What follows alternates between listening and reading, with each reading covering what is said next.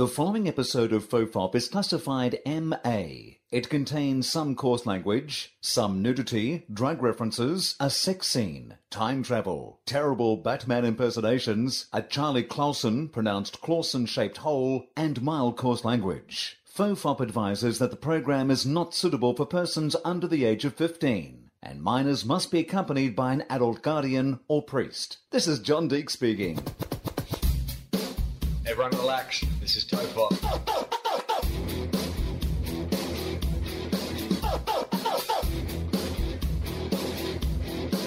Ironically, I'm not relaxed. But stop me if I talk too much. That's a good way to start the podcast. Yes. Stop me if I talk too much. Brendan Burns is back. We haven't got an official... Will Anderson is back. Yeah, because we're doing this together. Yes. Yeah, what are we doing with simulcasting? Simulpodinate or whatever, cross-pollinating. I don't think I've actually done one of these where it's basically we're doing my podcast and your podcast at exactly the same time. Yes. It's So good. I It's should efficient. introduce to my fans, Will is a straight white guy. So we're breaking a rule. Yeah, Is that normally it's comedians of different sexuality, ethnicity, and gender. right. And I ask dumb white guy questions. Yeah, but today I'm here on behalf of allies. Yes, I am. I'm here to talk about how hard it is to be a full-time ally. Well, 100% an ally. I really wanted to catch up with you after last year having me on the show. And thanks. I should introduce Brendan Burns, who Yes, is one hello. of Australia's greatest export stand-up comedians, That's winner a of the bold claim. the Perrier Award for Best Comedian or Best Show at the Edinburgh Comedy Festival. Eddie won the Eddie. It wasn't the Perrier when I won it. Oh, is that right? Yeah. They changed it. It's called the Perrier, mate. I got and that's lucky what it is. because I was the last time they had funding. Despite the fact also that the Perrier, we shouldn't even call it the Perrier because they were all, wasn't that like Nestle or Dodgy or they were involved in Everyone some sort boycotted it the moment they didn't get nominated. Right. So Yeah. I was It's very easy to be political if you're not up for a nomination. I was so lucky. So it was intelligent finance. Uh-huh. So they threw shit tons of money at it. Like after That 12 doesn't seem like intelligent finance decisions, though. No, Throwing no. shitloads of money at a stand-up comedy award. No. And after 12 years of trying, I finally won. I got close several times. And it was important to you, right? It was something that was an I always ambition, a wanted to dream do it. of yours. Yes, it was actually. Like a lot of people denied it and so on, but I'd been aware of the Edinburgh Festival. I'm an Edinburgh Festival comic, and I'd been aware of that festival since the age of 14 and dreamed of winning it. Well, it's the hardest comedy festival in the world. Like, I would It's the argue, toughest because I competition. love the Melbourne Comedy Festival and because it's a pure comedy festival. Like, Yeah. you know, Just for Laughs to me is a comedy conference. You know, it's less for Yep. the comedians. It's more for the people around the comedy industry. Yep.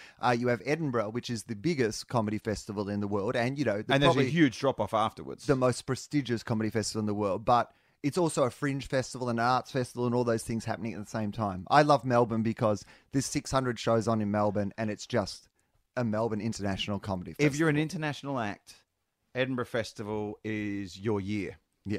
Because it's not so much anymore because there are so many festivals and it's diluted. But if you're a festival comic, how that festival goes, your year depends upon it. And you focus the rest of the year up to that point as well, right? Absolutely. It's exam. I think Andrew Maxwell called it exam time for clowns. Right. And beautifully put. And Tom Rhodes, actually, I remember, who used to do both festivals, Right. used to say that he would be a regular at the Melbourne Festival. And he spotted the difference is all the internationals are hanging out, basically having a holiday, being taken on a bus to go and look at koalas. And then he'd see them 4 or 5 months later, just distraught and broken during the Edinburgh Festival. It's nothing like that at all. I mean, that festival to me, I was talking to somebody the other night, New Year's Eve, and Tom Ballard, we were just both speaking Yeah. in glowing terms Yes, we were. about out on the Annoyingly lawn. good. Yeah, I know. And he's not straight. So he's got that. Yeah. I mean, I'm supportive of it, and he doesn't understand. You know, I've been a 20-year ally fighting for his rights. He gets a license in this country of saying some pretty dodgy, racy stuff, but obviously tongue-in-cheek and facetiously. But it is interesting that I suppose in Melbourne, which is a very... Let's break Australia down, Okay, nice. right? Because this normally goes overseas, doesn't really play that much in Australia. But Australia, if we were to break it into the United States of Australia, Sydney is LA. Melbourne is Portland and has no idea it's Portland. In that it's hipsterville. Yeah. It's very liberal, well, but it's super white. It's Portland, but it thinks it's New York. Absolutely. Yeah. Thinks it's New York Right. or London. but it's Portland. Yeah. And Nothing wrong with Portland, by the way. Nothing wrong with Portland. Keep Melbourne weird. Yeah, Perth, absolutely. Fucking get to work on your penny farthing, you cunt. Yeah, there's definitely some good hipster like vibes. And if you like Super hipster liberal, things, all the while living on a graveyard. absolutely. Like, there's no Indigenous people left. Well, I mean, that's Australia in general. No. There are Indigenous people left in Darwin. We'll put a pin in this. Yeah, let's Because we'll get since to our that. conversation last year, my world has changed. And Perth is Texas, or WA is Texas. Yeah, definitely. Absolutely. And very much like in the same way at Perth often comes up that they talk about the East as Yes. if we're a different country. Yep. Secondly, if you're from Western Australia, you always want to go back to Western Australia. Yeah, you love it and hate it. Finally, where all the money has come, eventually they've struck oil, so to speak, in the Texas example, Yes. and constantly threatening to secede from Australia. Constantly. Absolutely. They might If as well have their own flag. If they could own fucking tigers, they would. When the working classes got money in this country, boy, did everyone's left-wing pretensions fuck off out the window. Right. The CUB, I argued that if you call someone a cashed-up bogan, you're a bogan. That's a bogany term. Right. And the number one status symbol was, guess what went through the roof? Guess which market, which status symbol went through the roof when Perth got a shit ton of money that actually trickled down economics worked. Well, I mean, it wasn't enough to save Ed Hardy, so it's got to be something higher up the chain. Higher. So some sort of car? Is it some sort of car? It's a vehicle. Oh, it's a vehicle of some kind. Hummer. The Hummer. A vehicle. Oh, a vehicle. Oh, okay. Golf carts. Not land. Not land. Oh, speedboats. or Jet something. skis. Jet ski. A jet ski. You looked out when the fucking, at the end of it, it was hilarious. And I mean, thank God they don't have guns. Oh. Thank God, because the amount of, like... Wow. Excuse me if it sounds like shtick. It is in the new show, but if there would be so many jet ski shotgun deaths. Right. It looked like Idiocracy, in that you went to the beach and it was just people plowing into one another. I mean, it's essentially the most selfish thing you can buy. Yes. A jet ski. It's- I want my enjoyment to scare, intimidate, and ruin other people's experiences. Basically, I would like something that I can take down to the beach that has the societal equivalent of a leaf blower. Do you have a giant leaf blower that I can ride in the ocean? Because that's what I would like. Can it make more noise and be worse for the planet? I would like to enjoy the planet while destroying the planet. Fucking oath. It looked like Idiocracy. Right. And Darwin, I would hazard maybe Atlanta. Alaska. Get the Darwin fuck is Alaska. No, way Without more a black doubt. people. Yeah, okay, mate. Yeah, okay. So on black people, yeah, definitely. Yeah, because I didn't see a lot of black people in Alaska. But the vibe, the fact that everybody there isn't really from there, and you really shouldn't ask about what people were doing before they got to Darwin.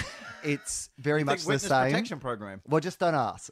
You're in Darwin because you're running away from something, a broken driven across the relationship, Nullarbor? something like that.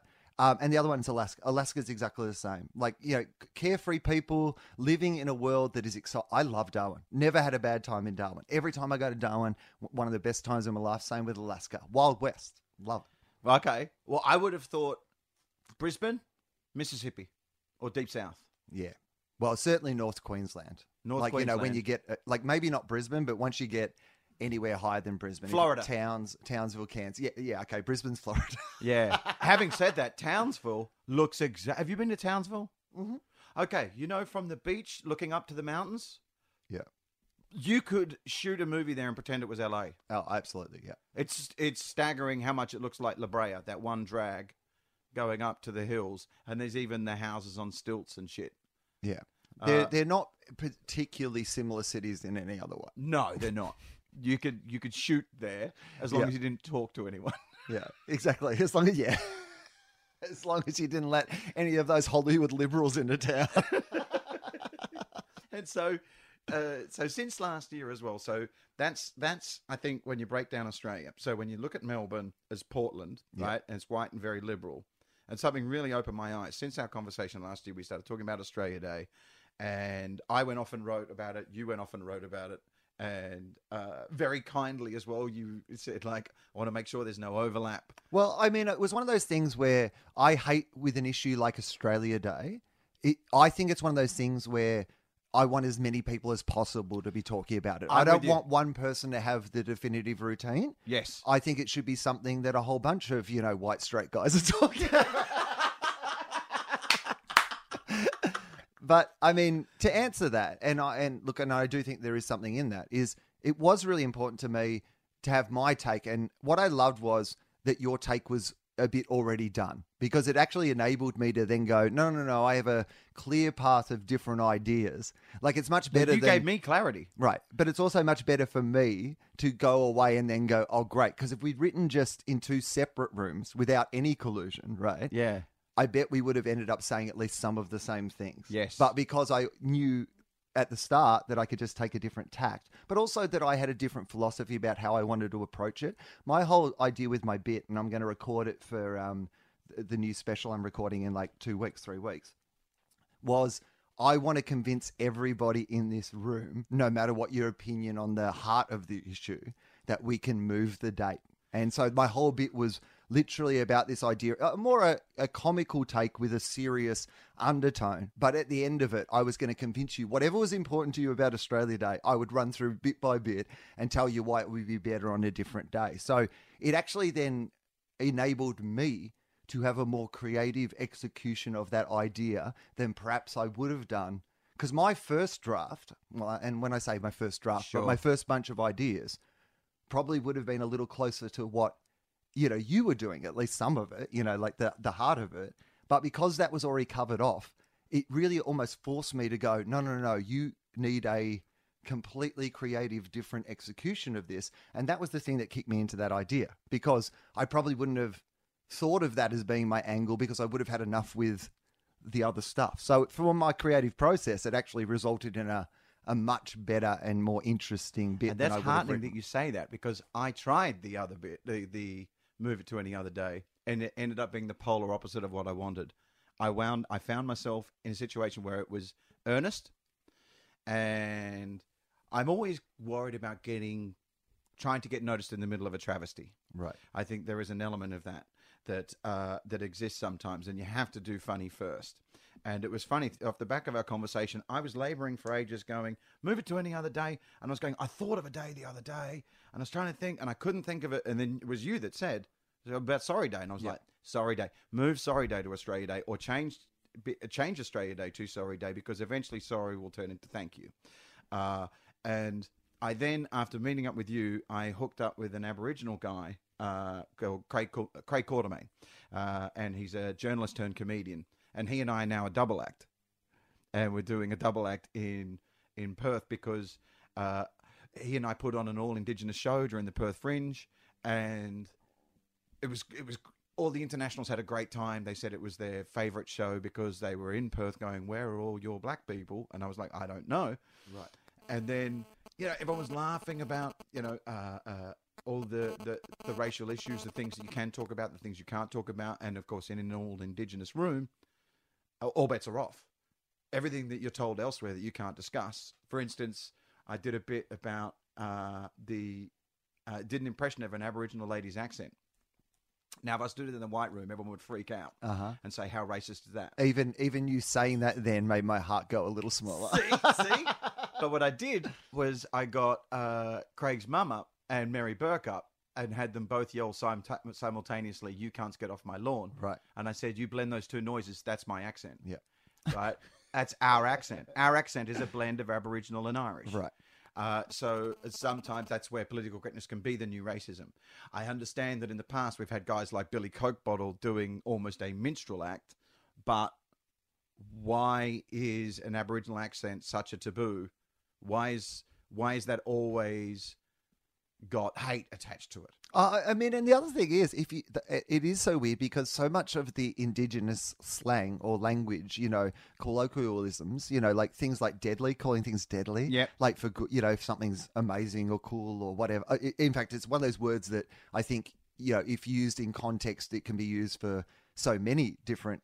And I so wish that I could call things deadly, like all the time.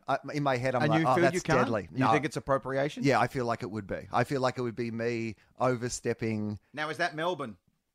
I mean, maybe. Is that Melbourne sucking you in? Because here's something that blew my fucking mind. was he opened my eyes to this as well, right? Is Melbourne and Sydney talk shit about Darwin. Aboriginal people go, are you out of your fucking mind? Darwin's the only place I feel comfortable. Right. Because I walk around and there's other people that look like me.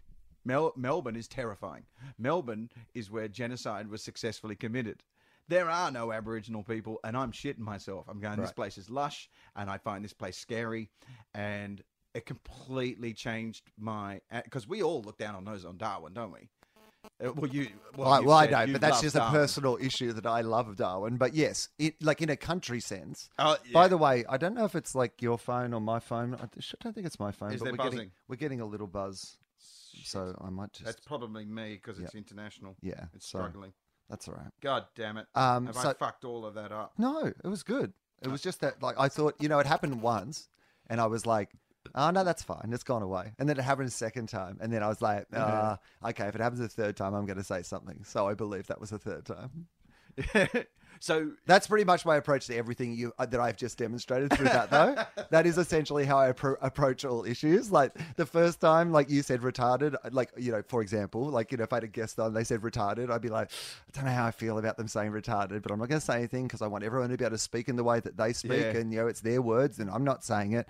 And then it would happen the second time, and I'd be like, oh, you know what? I think the third time I'm just going to put on the record that, we can probably have a good conversation about how I don't find it, but they can talk about, and that's pretty much my approach to everything. Well, everyone has their... So if you want to get me, you just have to do it 3 times. Retarded, or do the Aboriginal lady impression. By the way, it's terrible. Yeah, the first time I would have been like, is awful. Second time I would have been like, next time so bad. But of course, in front of an all-Indigenous room, everyone cracked up at how bad my accent was. But that's the difference, isn't it, in context? And I mean this seriously now, which is the difference between doing something in front of somebody's face, which is clearly we are all in this together. You are not the butt of this joke, even if someone is technically the butt of this joke. But this joke is... between jokes that are about and for.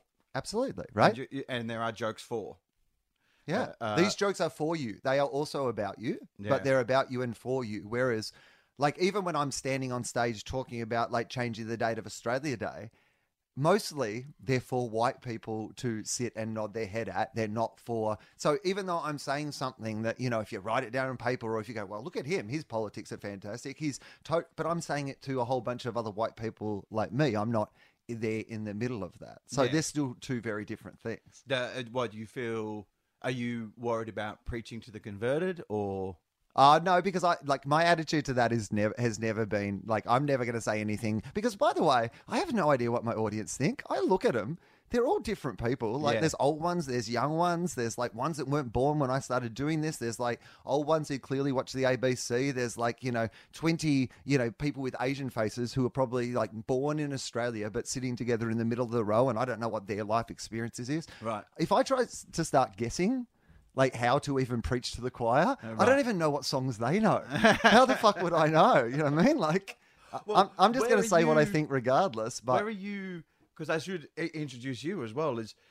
Will is arguably one of the biggest acts in Australia. I mean, I would argue it, but I don't know who. No. You sell how many seats?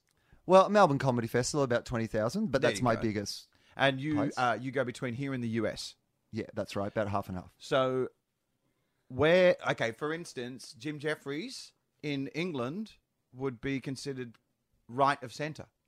Right, in England. Yeah, absolutely. In America, he's a screaming liberal. Because of his gun control routine. The rest of it, not so much screaming liberal. No. Often screaming minority group who's tied up in the joke and something terrible's about to happen to them. Yeah. But, he kills at black gigs. Oh, and that's the thing. Like, I mean, the thing you can never say about Jim, and I think this is the great skill, is... that he genuinely, a lot of his stuff is to me, not to my tastes, right, or not the way that, I would express an idea or ideas that I feel uncomfortable with. Yeah. But he's not a guy performing to guys in white hoods. Like, he'll take his act to everywhere, and he'll take his gun stuff to crowds that don't agree with his gun stuff, and he'll get all the people who saw the gun stuff on Upworthy or whatever, and they come along to his gig, hoping that it's all going to be like that, and he'll still do his, his stuff about the women thing I really or respect those about sort of him things. Is he's never cared about career damage. No. Like, In fact, often he's invited these days a whole bunch of people who clearly would not like each other into the same room. No, exactly. Which is a great gift in itself. His manager told me that it was like a double-edged sword now. Like, there's people that can't... and he did it in his last special where he went, a lot of you turned up because of the gun control stuff, and I've been talking about shit for 30 minutes. And I remember when he came to Australia as well, he was lambasted in the press, wasn't he? By, and I wish he'd actually had the presence of mind that when they were saying like his rape stuff, right? How dare he talk about rape? I wish he had I wish he responded, or I wish someone came out on behalf of him and said, Jim's a rape survivor. How dare you rob him of his reaction to it? Right. I mean, a multiple rape survivor. He was, and he's talked about it in his act. I'm not revealing It's anything. interesting. Yeah, imagine if you were. Whoops. Jim's told you. I'm really annoyed. Jim's His told you in PR didn't complete divulge confidence. this really private bit of information. Right. But that is probably why he pushes that button as hard as he does, because he was raped. No, absolutely. Do you have, because this is something I think about quite a lot though when it comes to those sort of things, is I quite like both that we have artists who do provoke those sort of things, but I've got to say I don't have as much an aversion to the commentary that comes after it or the whatever, because I know that, like, you know, we always have these debates, and in like, okay, I'll walk through this a bit more slowly so you can understand the point I'm trying to make. Obviously, as a stand-up comedian who wants to say whatever I want to say and who has podcasts where you have them because they are places where you can say exactly what you want to say. Yeah. I still don't have so much of a problem with the idea that he tells these rape jokes and a whole bunch of people get upset and write articles about the rape jokes, and that people have a debate about that, and that some people don't think it's good, and maybe Jim takes feedback and either gets provoked to do more interesting stuff. He wrote a really good, interesting... Do you know what I mean? Like, yes. To me... The yin and yang of that. It's never really stopped him. I look at those things and I look at the debates, but I don't actually see anyone ever being silenced. What I see is people being provoked, or people having to justify, or people... And I don't actually see anyone... Like, we talk about people being silenced, or that we should be able to say whatever we want to say, but you still can. Maybe these days you're running the risk that more people will be upset by that thing that you had to say. Yeah. But I haven't seen anyone actually be... Well, at least in these debates we're having, there are countries where you can be silenced, of course, for things you say in jest. But in the countries we live in, I think we're still a fair way away from that. And I sometimes think we get overly protective or overly excited about the idea of going, oh, we used to be able to say whatever we want and now we can't. No, we can still. You can. You can actually still say exactly what you want. Having performed in countries with literal content police. Right. And them up the back of the room, reporting on a phone everything I'm saying. When people talk to me about the content police in Western society, I'm with you on that. I'm like, no, you don't know. You don't know. No. We don't have content police. We have people that react. Somewhere in there, I think there is a lack of nuance. I do believe podcasting is the only place left for nuance. I agree. I mean, I was doing an interview with... I'm going to Bermuda next week to do some shows, of all places. And I was doing an interview on Skype this morning with a journalist in Bermuda. And I was talking about the idea. She said, what do you like about podcasting? And I said, nuance. Like the fact that I can have this argument about free speech with you, and I don't have to... Like, I can explain that, of course, theoretically, I am for free speech, but at the same time, I have no problems with, you know, there being arguments over what is acceptable forums for different types of speech, and I have no problem with people drawing their lines at different places, and all those ideas can coexist at once. But a podcast is the only place you have time to explain any of that shit. You go on some TV show, you have one opinion, it's got to be very firm one way or the other, and everyone yells at each other, and we get nowhere, and the world just keeps burning while people buy jet skis, you know? You see that article this week about everything good that happened in 2016? I mean, it was a good year for me. My football team won the grand final. My wife and that guy I'm working with, Craig, both of them were like, I've had the best year of my life. I feel awful. Oh. Like anyone who my had a television good year, show won both the major TV awards this year. Like it was my you had show to keep sold. I got a head- 5-star review in the Age for the first time ever. I mean, sure, a lot of people whose records I like died, but I still own their records. I I had a joke that I've had to like so commit to, like, I really want this to be known that it's my joke because I can only write it. I can only tell it one day. And I got it out there, which was, in the future, a famous person will die every 15 minutes and I'll be famous for having said this. Oh, that's actually pretty good. That's good. I so rarely write a good joke. I mean, that's an actual great joke. That's I- like something that I could see on a desk calendar. I know.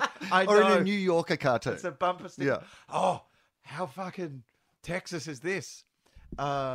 This was we were driving down south of Sydney, and someone as a bumper sticker on the back of their car, it said, "R.I.P. John Hampton" or whatever, and then the year he was alive. And she goes, "Who's John Hampton?" I went, "Friend of the family." And this is my wife, and she's super English. She goes, "You can get bumper stickers made instead of a fucking gravestone in this country." And I'm like, Well, I mean, well, Perth has a lot of jet skis. she's immediately gone to the idea that it's an either-or situation. What do you mean? What do you mean? Like she said, you can get bumper yeah, stickers yeah. or gravestones? Like they're your only two choices? Did she not even consider the fact there might be some gravestone company that's also giving away bumper stickers as like a competitive advantage in the market? Now, that is a super You know? Aussie. If you've got two things, right? There's two gravestone businesses in town, and one of them's got like bumper stickers that come with it. Who are you going to? Well, I defined the, you know how we always hear how Aussie is that, and then we never are able to put our finger on what it means. Sure. It's because it's borderline incongruous. I think it's blunt ambivalence coupled by a complete lack of self-awareness. Yeah. I think that's every time you hear how Aussie is that, you can apply that definition and it works. Complete blind luck. You think how Aussie is that completely? You think Most of the success of this country is complete blind luck. We haven't had a competent leader in a decade. little bit of genocide. But that's what I mean. Again, complete blind luck. Even that, the fact that the English sent their convicts here. Do you know what I mean? Yeah, They okay. didn't even know what they were onto. They literally had found the best place ever, like to be ever. Like the weather's pretty good, like in most of the places that you want to live, like abundant in resources, plenty of space, incredible lifestyle, and every year just lucks its way into the top 5 on whatever you want to name. Education standards, health standards, whatever it is. We literally have not made a decision in Parliament in this country in 10 years as we've been a rotisserie of leaders, one a year, and yet we still seem to Bradbury it to the top 5 of every single world event. Like Australia last year had 3 of the 10 most livable cities in the world. Yes. There's 24 million people on a rock the size of the continental With a United million things States that of can kill you. America. I do Nailed it. think Nailed it. it's Irish that were taught to live by. That's why actually Indigenous folks love the Irish. Did you know that? No, I did not know that. They love the Irish. And it's the Aussies born of British descent. Like but the first fleeters are actually very popular. That's maybe why Perth is so affluent. Right. Is that was political prisoners.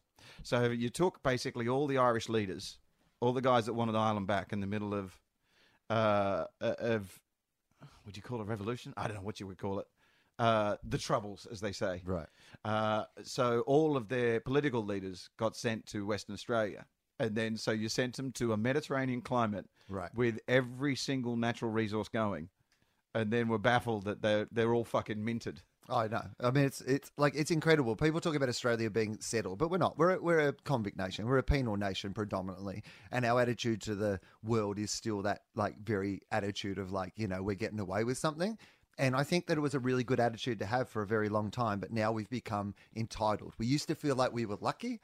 You know, that that we'd stolen a loaf of bread and we ended up in paradise and we were the luckiest people in the entire world and we should always be grateful for it. Yes, we had to ignore a lot of shit that happened when the British got here to have that opinion. But now we feel like we're entitled to it. We feel like, you know, our way of life, like we're willing as a country to, I mean, you're in America and they talk about, you know, Donald Trump's wall and how, you know, whatever that is. We have a moat around this country that we use, you know, like we literally... Like, are so against immigration, we will pay other countries. Like, this is how rich we are. Imagine the arrogance and the richness and the way of life that you're like, it's like paying your neighbors to, like, put your garbage out. Do you know what I mean? Like, you know, I just don't want that. I'm going to put my shit in my neighbor's bin because my house is too good. I don't want rubbish in the front of my house. I'm just going to use my neighbor's bins.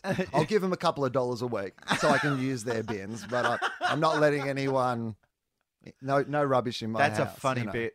Do you do that? The moat? No, I don't talk about refugees anymore. I used to talk about them a lot. And then I saw Tom Ballard's show Boundless Planes to Share. Yeah. And I went, okay, That's done. That's, you know what?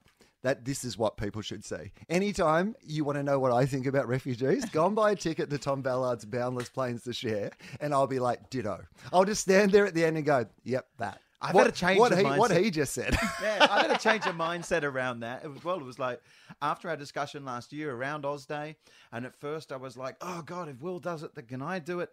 And I agree with you of like, okay, we're still performers. We still want to be noticed. But at the same time, you have to, I think, in pursuit of happiness and contentment with what you're doing, you have to ask yourself sometimes, am I more important than the message?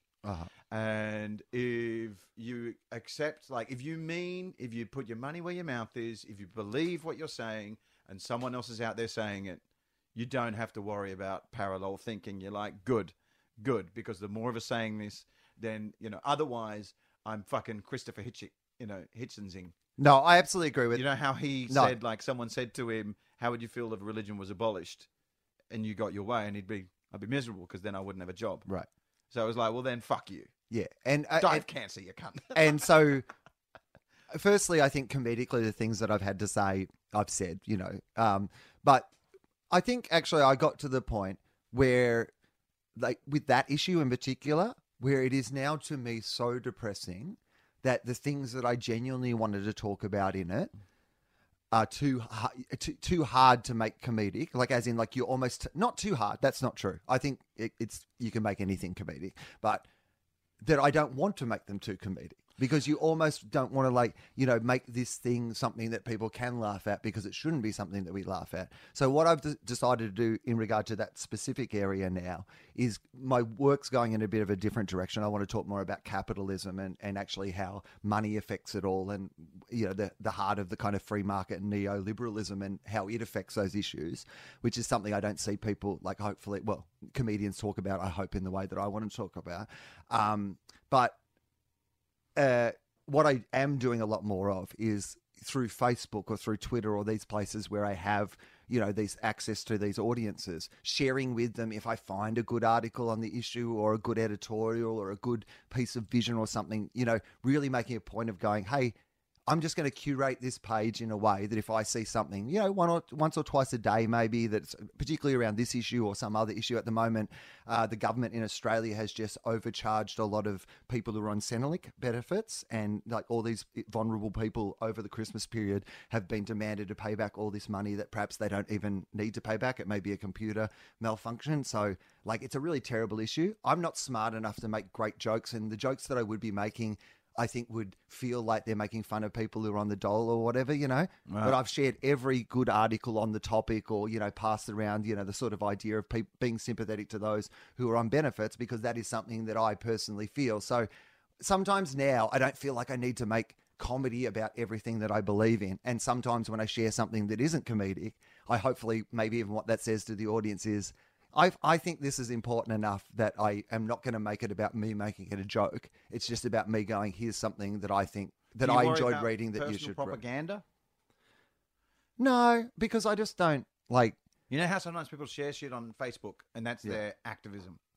Well, interestingly enough, firstly, I know that that's not my activism, so I don't care about that. Okay.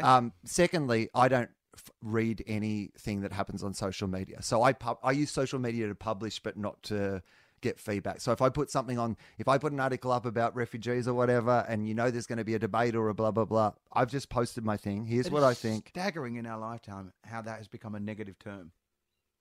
Feedback? Refugee. Oh, refugee. Well, we don't even call them refugees in Australia because that's part of the language. You reframe it, illegal immigrants, even though they're not actually breaking because the refugee UN. was, by definition, is someone that's escaping hardship. Right. And yet somehow it's now, I saw this kid talk about it on Frankie Boyle's show. I wish I'd remember. It was one of those things shared on Facebook, but it was a young black English kid talking about how white attitudes are completely different. Like, if a white person moves somewhere, they're called an expat, whereas if someone of any other color or ethnicity, they're an immigrant. Right. And So true. I'd never thought of that, but that's absolutely true. Oh, it disgusts me. Well, it's also that complaint I always hear, they come out here and they just hang out with each other. I'm like, have you ever been to London? You ever been to LA? Yeah. Mate, the Australians all hang out with each other. Yeah. Go to there's a bar on a Friday night, every Friday night, where 80 Australians get in the bar and hang out with each other. If they were Lebanese Muslims, that'd make the Daily Telegraph. However, yes, that's true. However, liberalism normalizes whiteness immensely.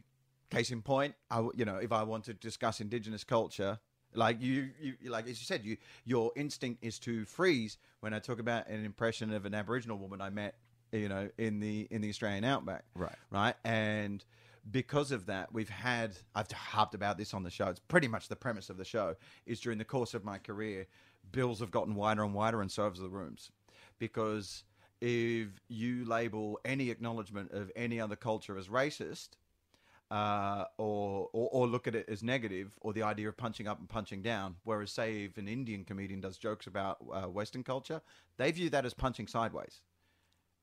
And no one actually, white culture doesn't actually have a concept of punching sideways, and so it's still steeped in the idea of more than and less than, and it's so insidious and so much a part of our collective psyche and makeup of it's almost deemed impolite to acknowledge another culture, that it feeds into the idea of white supremacy. It's still it's not at the front of it, but it's definitely a foundation.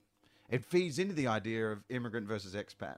It feeds into the idea of as you said, refugee versus immigrant. And not only that, I keep on since in a post-Brexit Britain, I'm like, fucking tread lightly, cunts.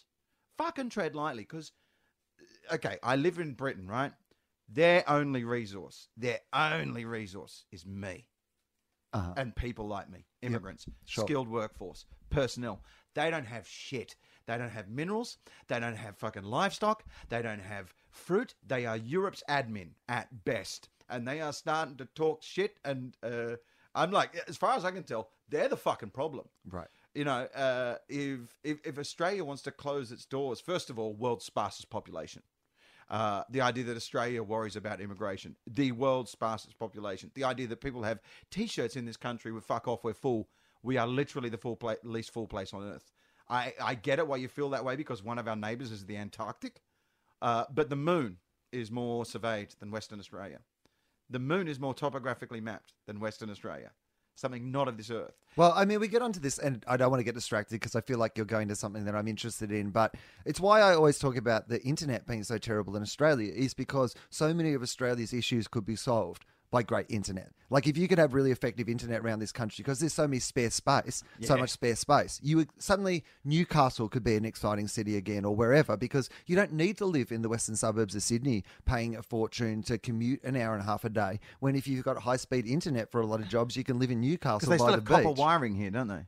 Mate. That was corrupt, wasn't it? Tony Abbott had... Everybody's tried to essentially bring down the internet in this country. We have plummeted for a country that is so rich and that could be fixed in so many ways. Like immigration, because here's the thing, immigration isn't a problem in this country. Like refugees aren't a problem in this country. Here's what a problem is: infrastructure.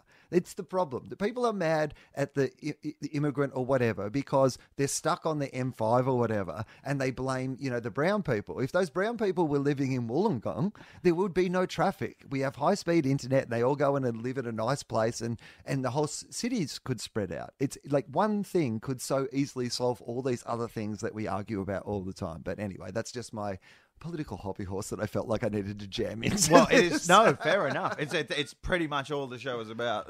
Well, my show anyway. But with the Brexit thing, that was amazing from the outside. See, the American thing, the Trump thing, I saw from the inside, so I understood a little more. Did you? Put a pin in that for a second. Yeah. There was a question that I was starting to ask you. So, in Australia, you work between England and Australia. Between Australia and America. Primarily. Predominantly. Yep. Where are you? So we talked about Jeffries being right of centre in England, screaming liberal in America. Uh-huh. Where are you viewed in Australia, because I remember last time when we spoke, there's like obviously the Westy Bogans kind of going, the fucking PC Will Anderson. And I was like, what? What do you mean PC Will Anderson? I was like, I've seen him at Setlist in America. He's not. Well, first of all, no comedian's act is politically correct. Right. It just isn't. No one's is. Mine's so by the very nature of the term, of course. Like, in fact, most of my stuff is what you would consider, because it's humor, it has to be by its very nature politically incorrect in some way. Yeah.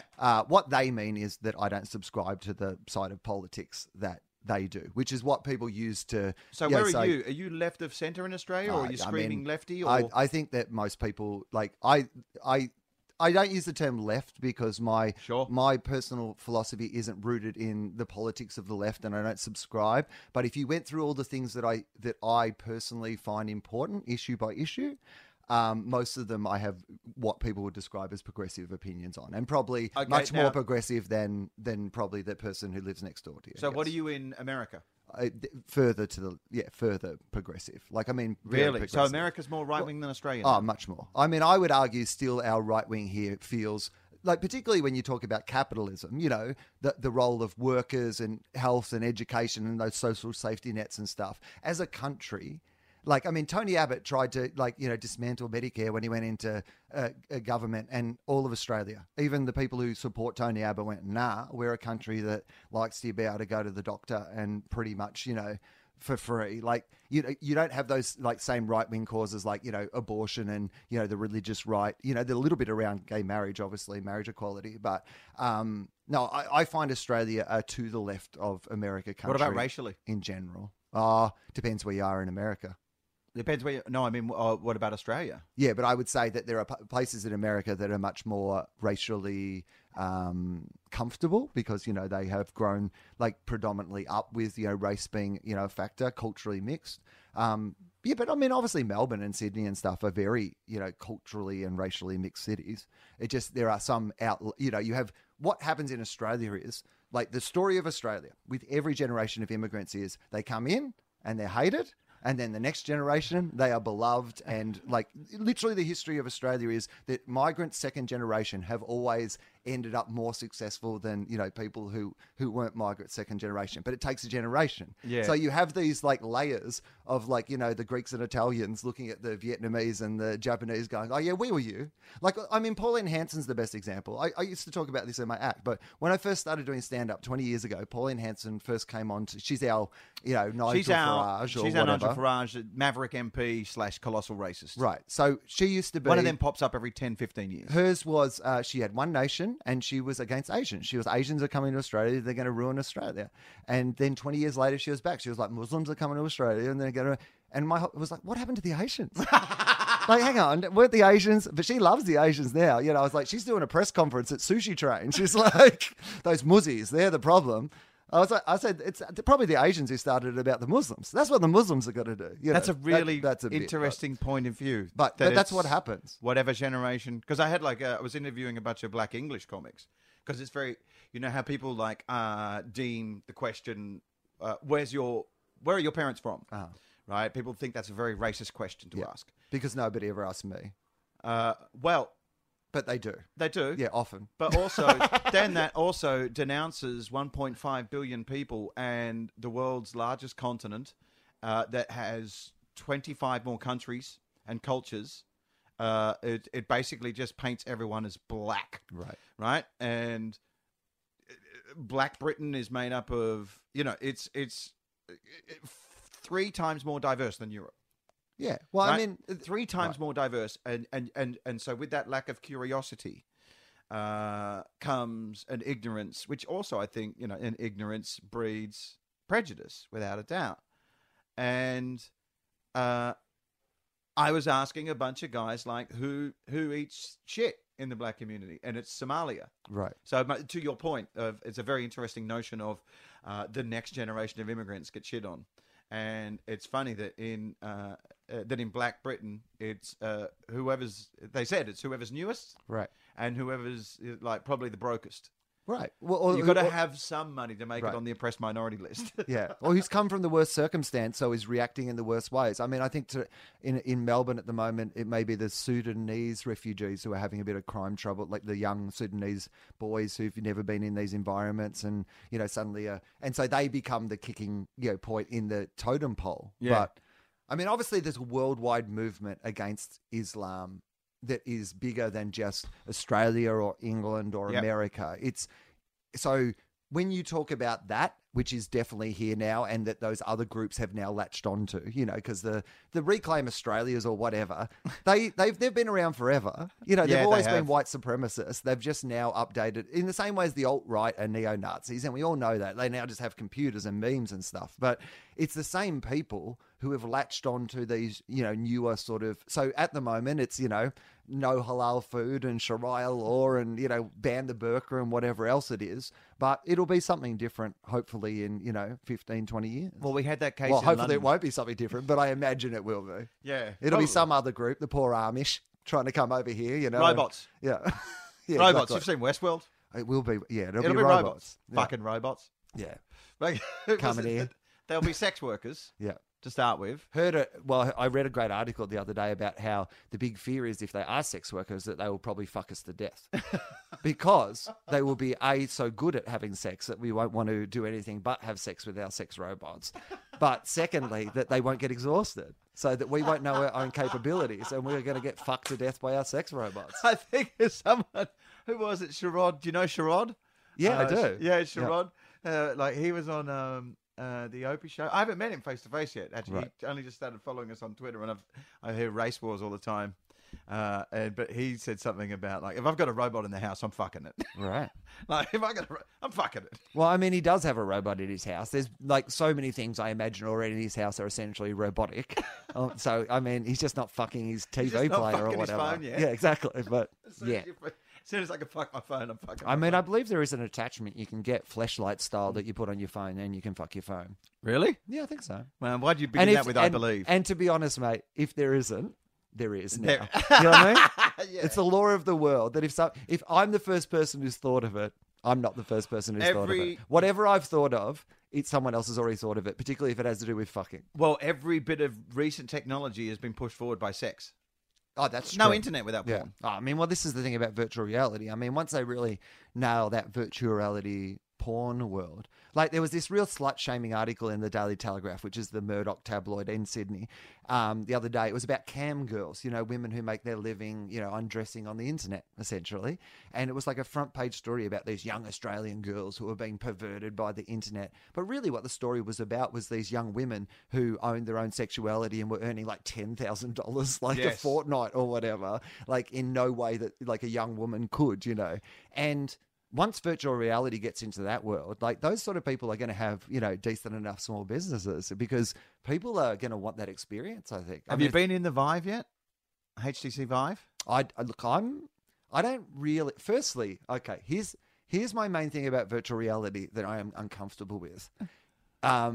That I can't see other people in the room once I put it on. I have a real paranoia about being like blindfolded or having my eyes shut or whatever in a room full of other people doing things. Then HTC Vive is your worst fucking nightmare. Right. So I would have to It's I would have to horrifying. know how to work it myself. Yep. And then go into a room by myself, like lock the door from the inside so I know. Because if there's other people in the room when I'm doing that shit, I'm not into that. Well, it's going to change the way people's lounge rooms are. People aren't going to have a lounge room anymore. They're just going to have a square space in their house because you can have your own cinema.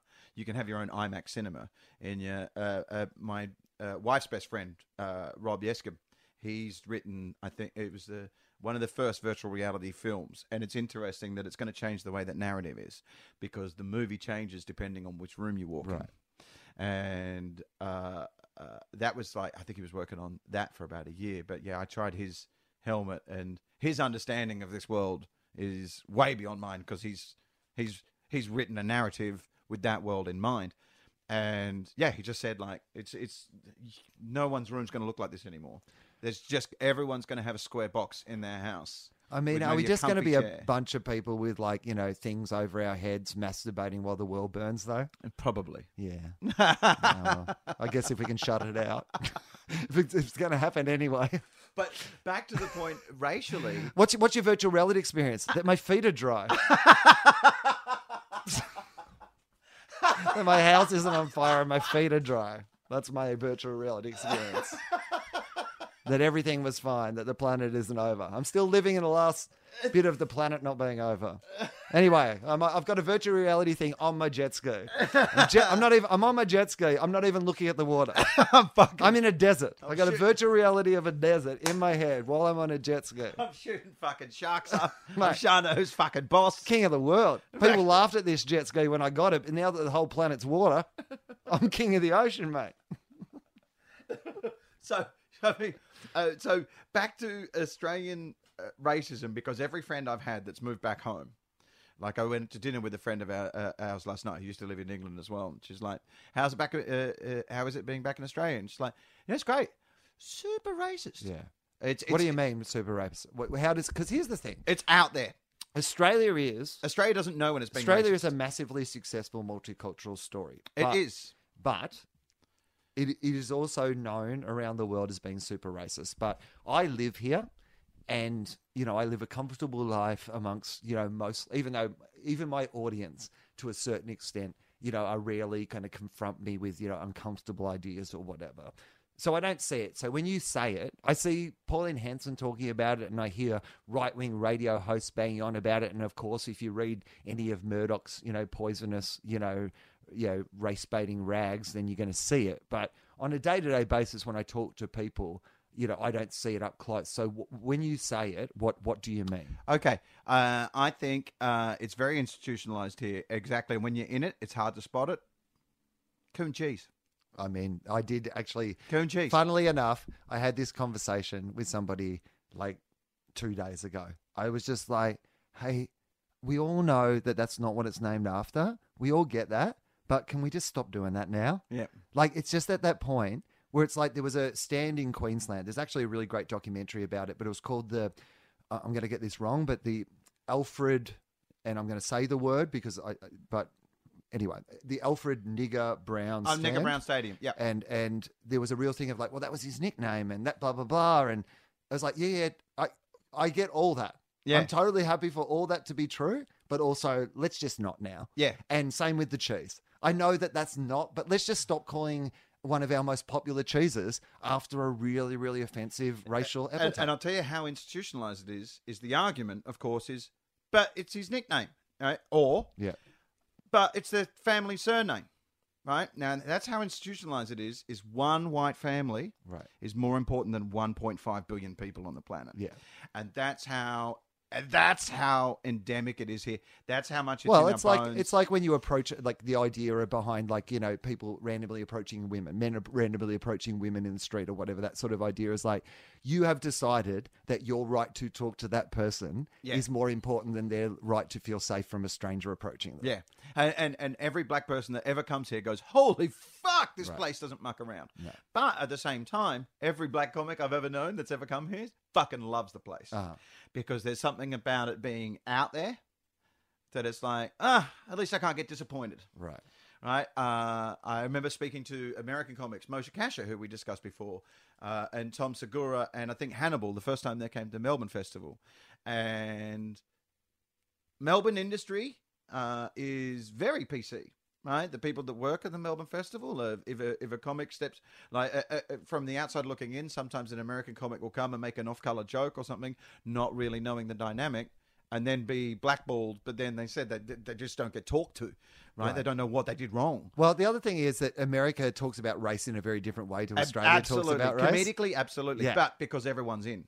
Right. First time you go to New York, you're like, what the fuck? But then you look around and you're going like, oh, every race is here laughing their ass off. Yeah. Okay, different ball game.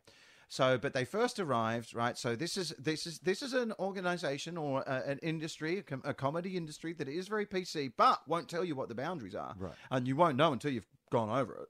And then no one will go like, listen here, that's a little bit how you're going. They'll just be like, you fucked up, like, because also that feeds into the idea of Australia really fears failure.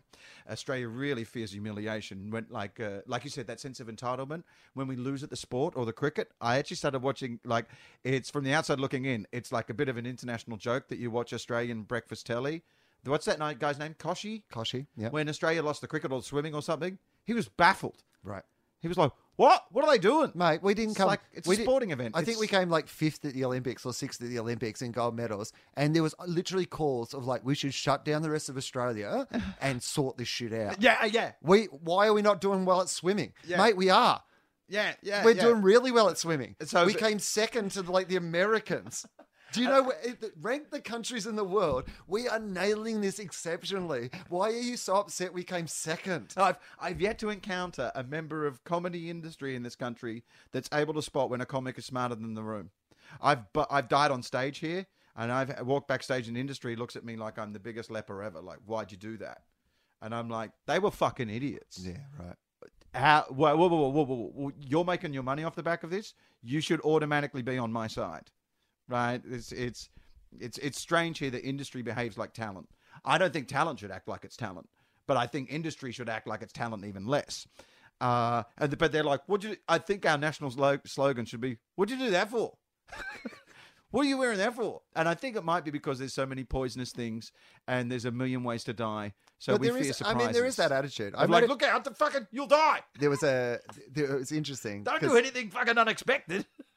The reason I don't read my at replies is like I then get obsessed with like things that people say for days. And the other day when I was like posting something else, I literally saw one reply. This will give you a good example of why, as in a general sense, I don't do it. So I just tweeted because there was an editorial in the paper that had said essentially was somebody arguing that teachers have too many left wing views and they're filling kids' heads with left wing views.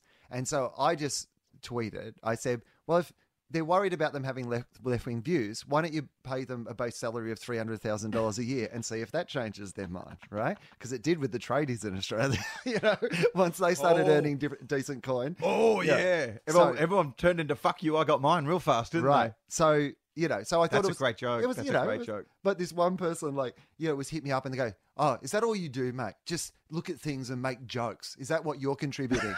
And I was like, yeah, literally, that is the definition of what I'm contributing. But it was like, literally, they were upset that I had just done what the only reason why you would follow me. What, do you just follow me for the podcast plugs? Just big fan of the. You're a big fan of the articles I like. Right. I mean, come on, mate. So what are you going to do, I'm smart upset ass? you did your job. What are you going to do, mate? Like, turn it into a longer routine and then stand on stage in front of people and then charge them money to hear your jokes about it, are you? One of my favourite heckles I ever heard was apparently the Comedy Store. I think it was maybe to Ian Stone. Some bloke stormed out, and as he fucking kicked through the double doors, he goes, "This is shit. You're just fucking telling jokes and people are laughing." Yeah. I had a heckle once in 2003. It's actually on an album. Where the guy, as he left, he goes, "This is just shit. You're just working from a script you've written in your head."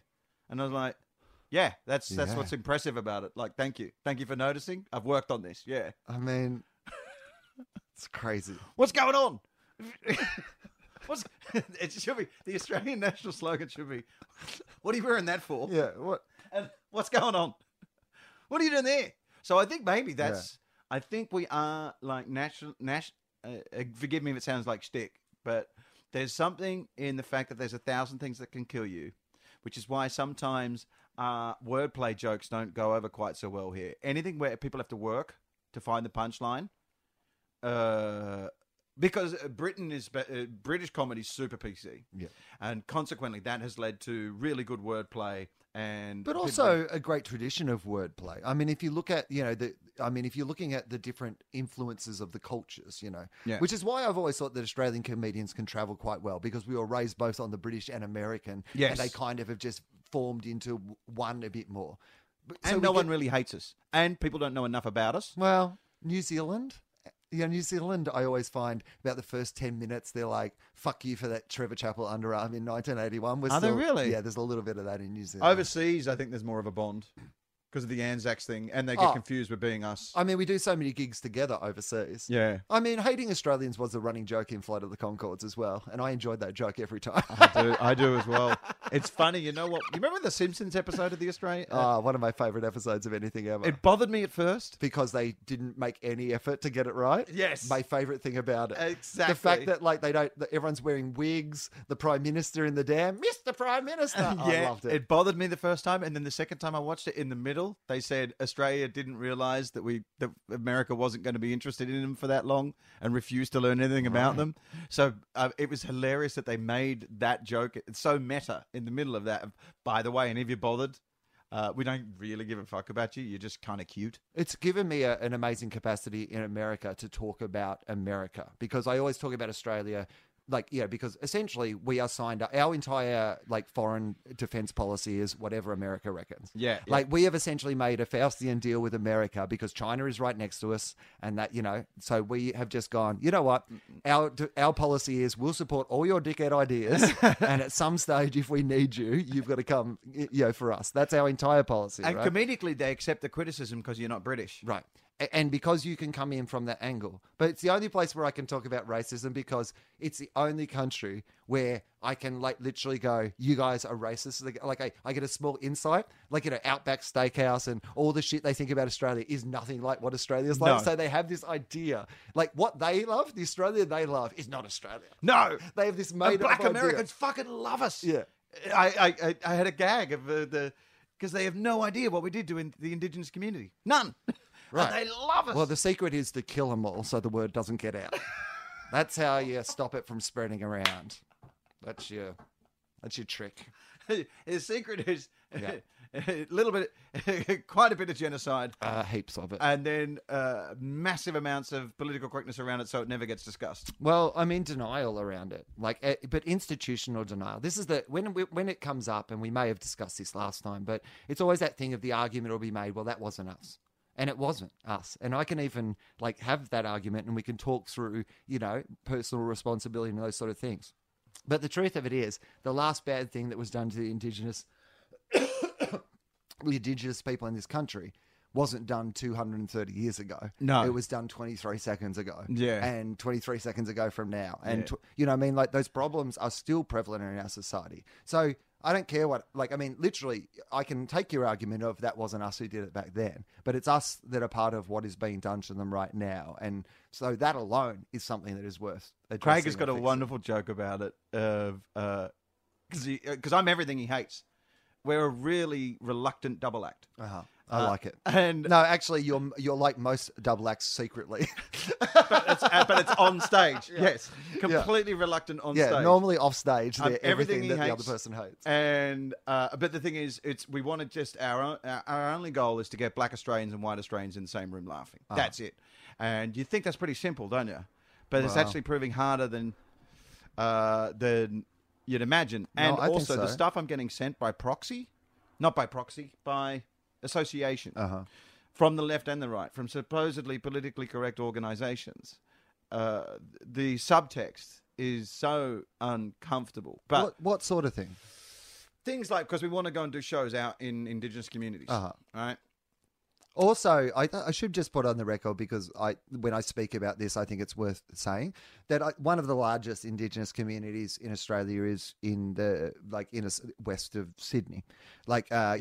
Sometimes when we talk about Indigenous people in Australia, the thing that we make the mistake of doing, particularly as white people, is thinking of Indigenous people as being only the Indigenous people of the bush or living in that situation, whereas a huge community of Indigenous people, live in the cities, who live 15 minutes in an Uber from here. Yes. Yeah. And in Perth as well. Right. To the extent where, that was what was so interesting is I'd been looking through rose-tinted glasses because every time I went home, I went to my mum's house in the hills. Closest shopping centre is Midland Shopping Centre. And I'd see black people, white people walking around. Not a big deal. And I thought, we've moved on.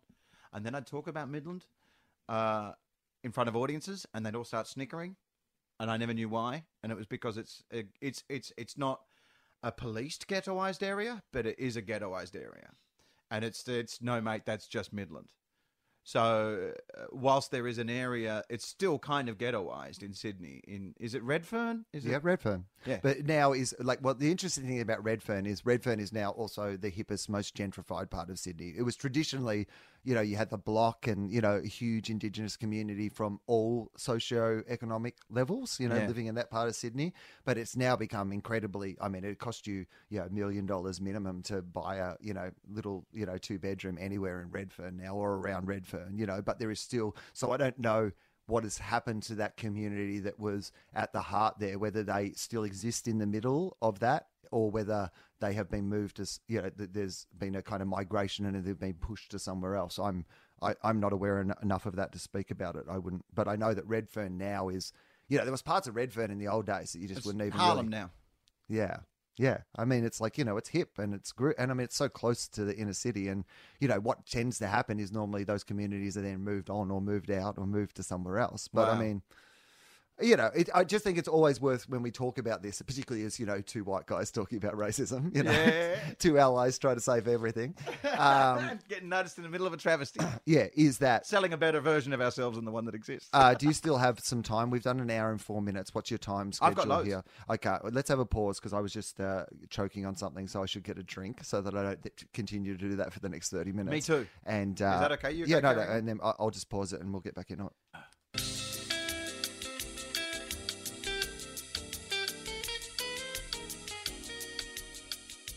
We're back. We had a break. We had a substantial break, actually. We had a little break. Yeah. I did not go to the bathroom, which... You're now regretting? Well, here's the thing. Normally, in a podcast, like people have written in, when you do a podcast, people write into you about the most like crazy stories of their life and share things. It's quite an amazing experience, really. Sometimes you're not quite prepared for it. Sometimes if you release an episode where you talked about something, like someone talked about their mental illness or something, you'll get suddenly for the next few weeks, like a lot of people sharing their stories, and you're like, oh, I wasn't actually really prepared like for this idea that like I'd be getting all these stories. And then sometimes you get unsolicited medical advice. You ever heard of those like things where someone diagnoses a lump on someone's neck or something because they saw them on the news? And Yeah. people think that I have like some sort of issue because I go to the toilet too much. Oh, really? Yeah. So they're letting you know. Yeah. So I think I just drink a lot. I'm a big Aren't you liquid just 40? guy. Well, I mean, I think that's what it is. I'm 42, nearly 43. So I've got my natural sort of, going to the bathroom tendencies, but also I drink a lot, and people do go, maybe like that's a problem. But I've been to the doctor and stuff. They don't seem to think it is. I thought like UFC athletes go like every 45 minutes because they drink so much water. So Yeah, you're not and an I athlete. am like a You're not an UFC athlete. You're not. You're not a. It's funny. While we're on that, because we'll get back to this other stuff. We've got some interesting stuff to talk about. But on the UFC, because you invited me to a fight the other day. Was it a UFC fight or was it a UFC boxing fight? Yeah. Okay. So I don't fuck with the UFC. Why? It's interesting because like so many comics and so many comedians I know and admire and like, Daniel Sloss, who's a mate of mine who's a big UFC fan as well, and Nick Cody's a big UFC fan. Joe Rogan obviously is massive into the UFC and stuff like that. Well, he is the UFC. Well, right. I find it it does not have any of the things I enjoy about sport in it. what? Yeah. It's the purest sport. No, I don't like it. It's over too quick for a start a lot of the time. Like I don't want to like if I'm like looking forward to a big event. Like if I went to the grand final to see my team play in the football grand final And it was I'd over in go for 30 seconds. Really? Yeah, I'd be like, nah, You can't don't like appreciate that. an insane knockout. I can appreciate it, but it's not what I want in my entertainment dollar. It's Well, not what I'm going out Ronda for. Rousey got cleaned up. I like the stories. Like I like the. See, here's the thing. I'm aware of the fact that Ronda Rousey was the undisputed champ for ages, and then she had a fight and she lost in unexpected, and she hasn't really been able to rebuild her career. And now they're talking about her retiring. I know all the stories. I know who Conor McGregor is. I know all this. Never seen a UFC fight. I've seen highlights. I've seen bits and pieces, and I have no interest. It's That's just one of why I those things think- where I'm just like, I don't want to know. It's You know- too violent for me. It's super violent. When the men do it, I always think they should be fucking at the end. It always feels like some sort of violent foreplay that like they really want to fuck each other, but they're just kicking each other instead. It just doesn't feel quite. The first time you see it, it's definitely very oiled up. Yeah. Like, I like the UFC and wrestling. And my wife says there's way too much naked male writhing on your... I see. I love on the your wrestling, TiVo. as you know. Yeah. But I always love all the comical stories, the wrestling, and the fact that even though they're super athletes, and of course they are fighting and doing all these super dangerous things, it's also like a choreographed story. And at the end of the day, That's why the UFC got me, as well as they completely based their business model on WWE. They had Right. promos, they had stories, they used the Ultimate Fighter to tell stories and build characters. And so there is that storytelling element to it. Yeah, I don't really like the bit where they hurt each other Really? violently, really quickly, See- and all the people baying for the blood. It just feels like we've got enough problems in the world. Can't we just be a bit nicer? Okay, but I would argue that actually you ban soccer, and that gets rid of that problem. Ban soccer and have everyone watch UFC. There's never a fight. I mean, I would At the say UFC combine the two. arena. I would be happy for some happy medium. Bring a There's not little enough violence more on the pitch. Here's my argument. I would be happy for soccer players to fall over if they actually got kicked like they did in the UFC. No one goes home and beats their wife after a UFC event. Nah, I'll tell you why. allegedly. Okay.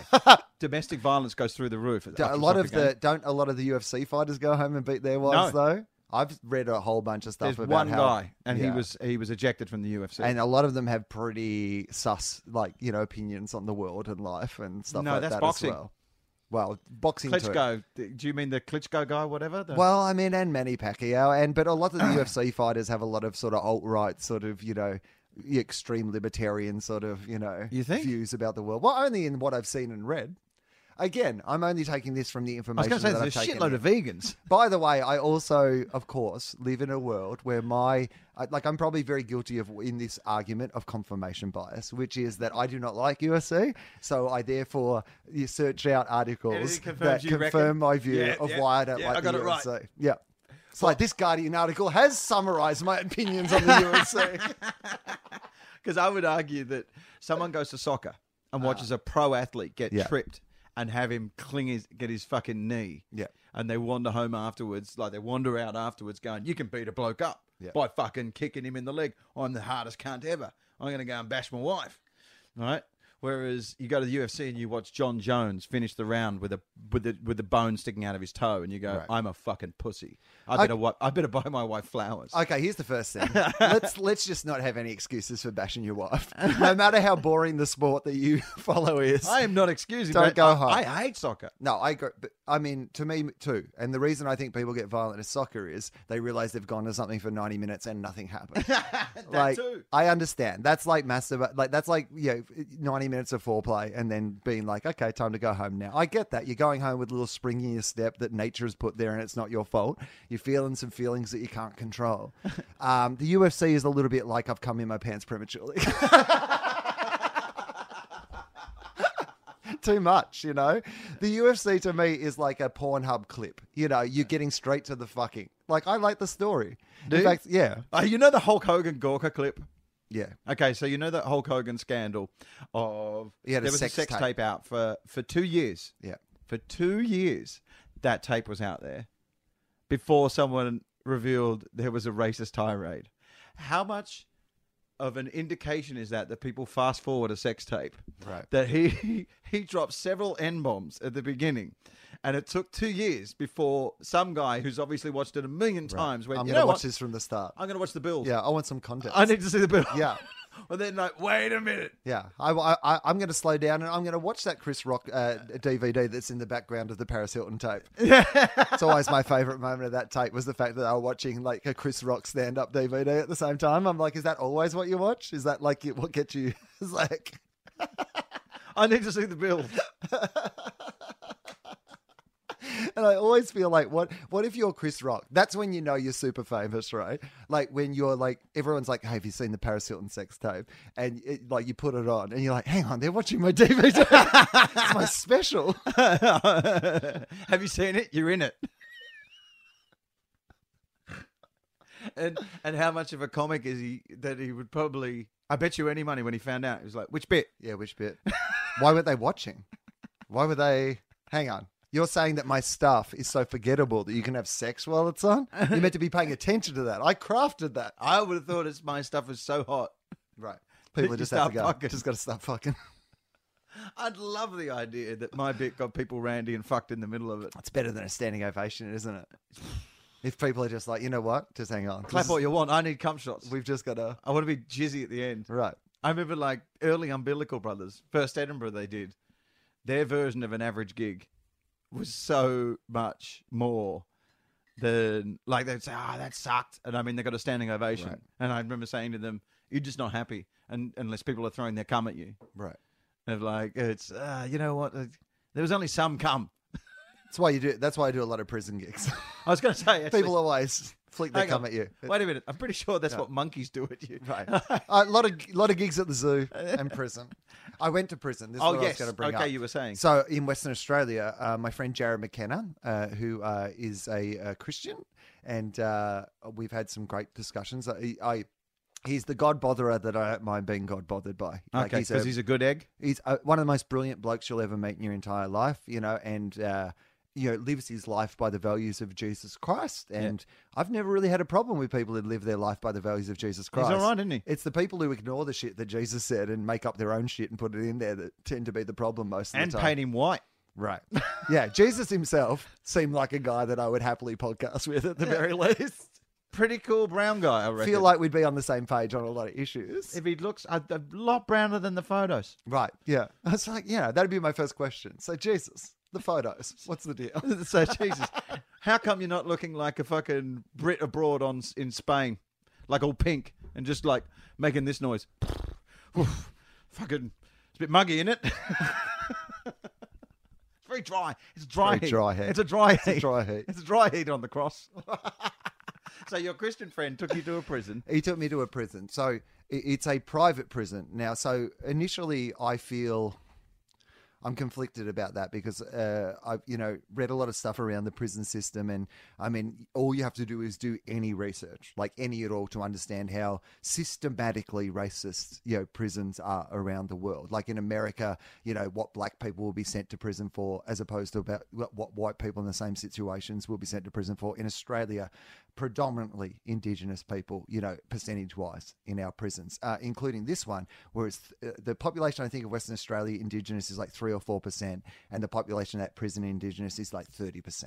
So there's got to be two things that you can think there. Either you can believe that Indigenous people are just a lower form of life than white people, and they are just more likely to be criminals, and they're more likely to just not be able to fit into society or whatever, which is apparently what some people, I guess, do believe, right?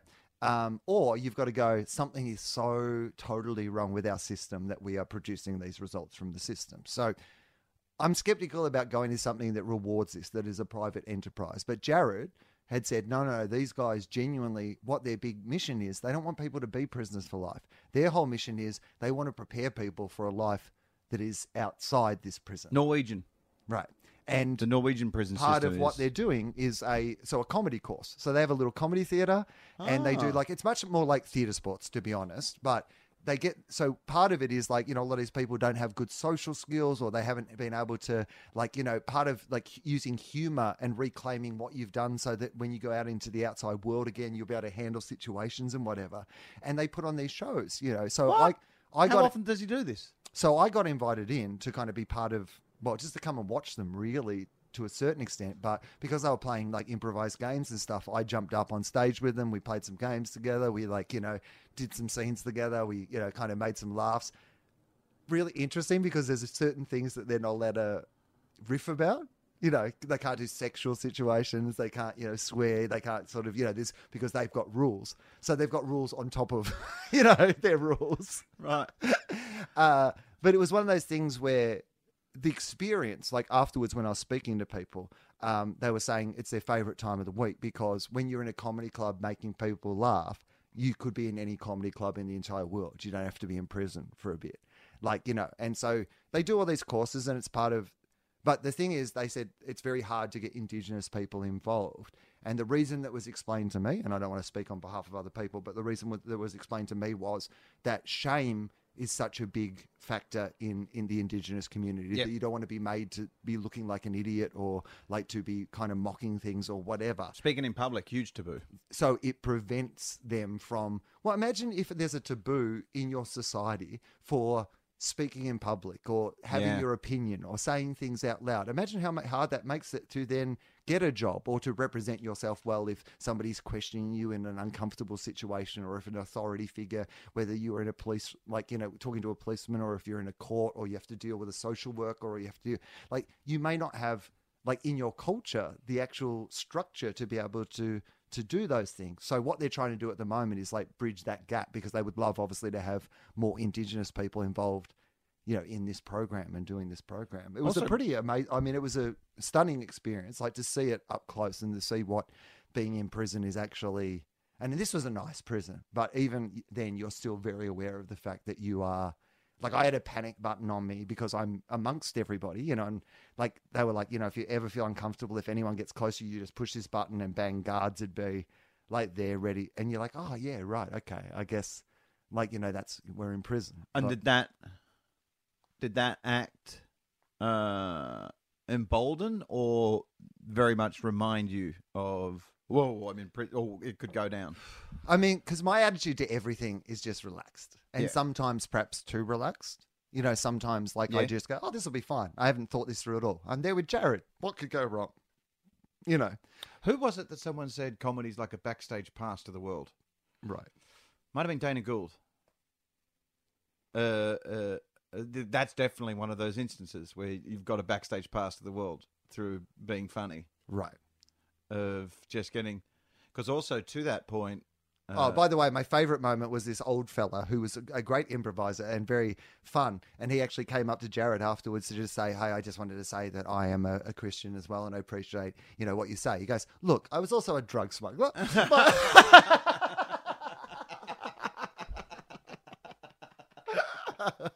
You see that thing Jeff Ross did where he roasted prison Yeah. and cops and he wants to get them together? Yeah. We put a pin in that, didn't we? You know how I said, Go on. like, by proxy. So saying that I wanted to go out and do shows in Indigenous communities, because that's the premise of the show, is when I do sets, it's where I'm the ethnic minority in the room. Yeah. And I thought, I can't do that and not address my own dynamic. And just suggesting to the ABC that maybe we wanted to go and do that and talk to Screen West and so on, some of the feedback and the language that people used, like, why not just try and recreate D-Day? You'd be better off going to Beirut, things like that. Oh, really? Yeah, and I was like, wait, aren't you a PC organization? Like, this is, what the fuck? And again, it's a joke Craig does in the show about, because people were suspicious of our relationship, that there is such a chasm between us that people couldn't fathom serendipity. That actually I just met a guy, was supposed to interview him for one episode, and we became friends. And people can't fathom that. They're wondering what he's getting out of it. They're wondering what I'm getting out of it. And it's just that we actually shared a similar sense of humor. And it turns out we've got really good chemistry. Also, why are you not allowed to get something out of it? He was Why is that? suspicious. But why is that a thing that is even like? I understand if one person is exploiting another person or whatever, but the idea that good things only come with the idea that you don't also get something out of it. I mean, surely you get a greater understanding, a greater ability to communicate to people at the very least. That's my motivation. But you have to understand is that a lot of people try and befriend an Aboriginal person to get a grant. And that's what he was skeptical of. Right. Interesting. Because he's like, I've been going 2 years. Why is this fucking guy that's been going 20 want to talk to me? And it's like, because that's the premise of my show, and everyone told me I need to meet you. Right. You are applying for a grant, though, right?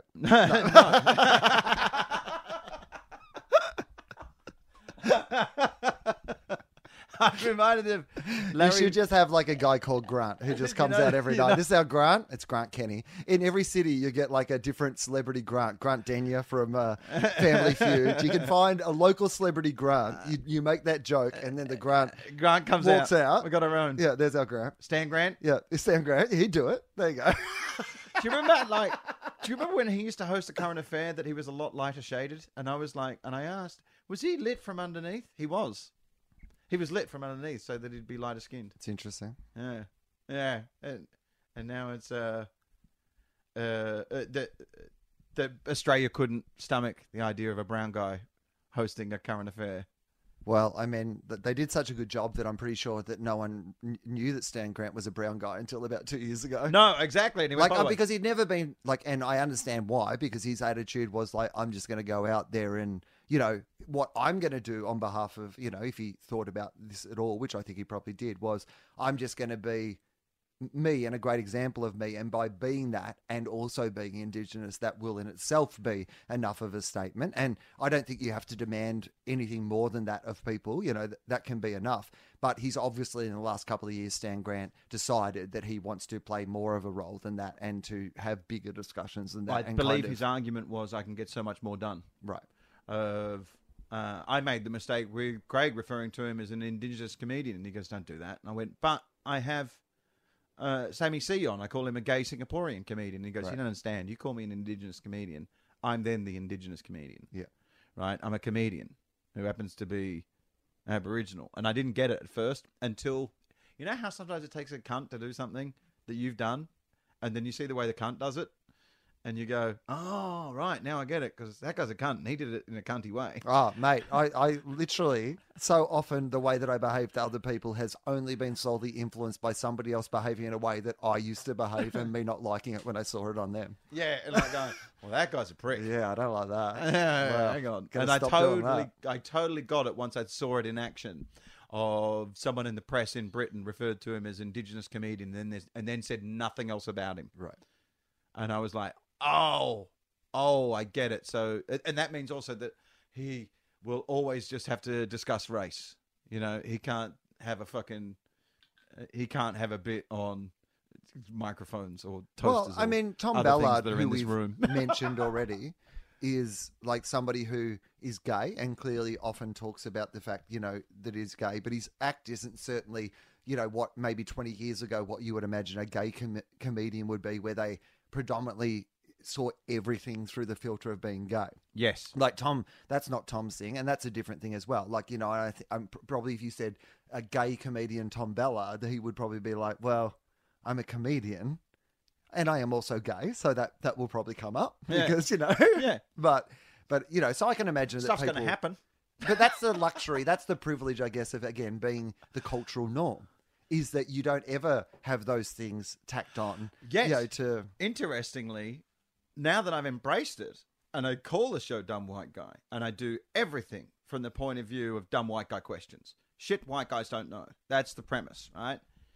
Because of that, I get to do bits that would be hack. And anyone else's... I had a 20-minute bit on periods. Right. Because I remember seeing... Full stops, you mean? Sorry? Full stops, all right. I remember seeing... Wordplay, Brendan. It's a British concept. We took it from the Britain, British. Fucking sick of puns. I don't... You know what? 4 candles. Puns shit me. You've come to the wrong podcast, my friend. Fucking puns shit me. Because it's just everyone's got... Well, you've got a... I know you do it with the will I've thing. got 1 billion of them. Yeah, but it's... Because it's every poster has a pun on it, and there are some guys that do nothing but puns. And also because I do believe it's born of... There are so many taboos in the UK. So many taboos. But then, as I said, the audiences have gotten wider, and then everyone ends up doing fucking puns. Right? And it's... You can't address the Asian community because they're just not in anymore. Right. And so I've got a bit of a bugbear about it, that I see a guy do a pun, and every North American and American act feels the same way I do. Of like, at the Edinburgh Festival is so much punning. Oh, when they do those top 10 jokes of the Edinburgh Festival, they're always the most tortured, horrible puns. And the delivery Like- in people's heads is shit. Oh, But it's like, it's clever wordplay. I see what you did. It's Yeah. like, it's a fucking crossword puzzle. right. This is not our job. Yeah, it's a good point. Our job is maybe a slight home truth with the fucking volume turned up, I Sure. hope. But yes, by embracing the dumb white guyness, by letting the crazy moron speak, I then... You said we never get labelled straight white comic. Yet, if you do, and you embrace that and you address it, it is... You're almost obligated to do everything else. That if a gay guy just talked about being gay, right? He's the gay guy that does gay jokes, right? If you're a black guy that talks about being black, then it's like, oh, he's just talked about being black. Yet, the license I now have off the back of doing this, I don't know where I'm going with this. I don't know what it means. Well, and look, and this is the thing that we think about a lot as comedians, and I'm not sure that I have like a good answer to this question, but the idea of legitimate experience is what actually appeals to me.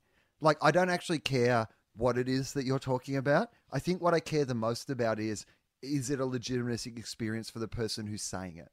So, for example, what shits me to tears is like the generic style of comedy. If you were to say, what comedy do I hate? It's a guy who hates his wife on stage, but probably doesn't hate his wife. I'm like, what world do you live in where your actor is hating your wife? Like, why was that your artistic choice, that you're going to make your living finding the person that you love most in the world and then just hating them? But then I see someone like Mike Wilmot do that sort of thing, and he takes that to an artistry and a different level where you learn something about yourself and love and human beings. And Well, he's terrified of her. Right, but all that, so there's no hard and fast rule on these things. If someone has a legitimate connection, I'll watch Mike talk about those sort of things 24 hours a day, but in anybody else's hand, not so much. Dylan Moran is my favorite comedian. The person that if I had to watch someone every single night of the week, I'd go and watch him every single night of the week.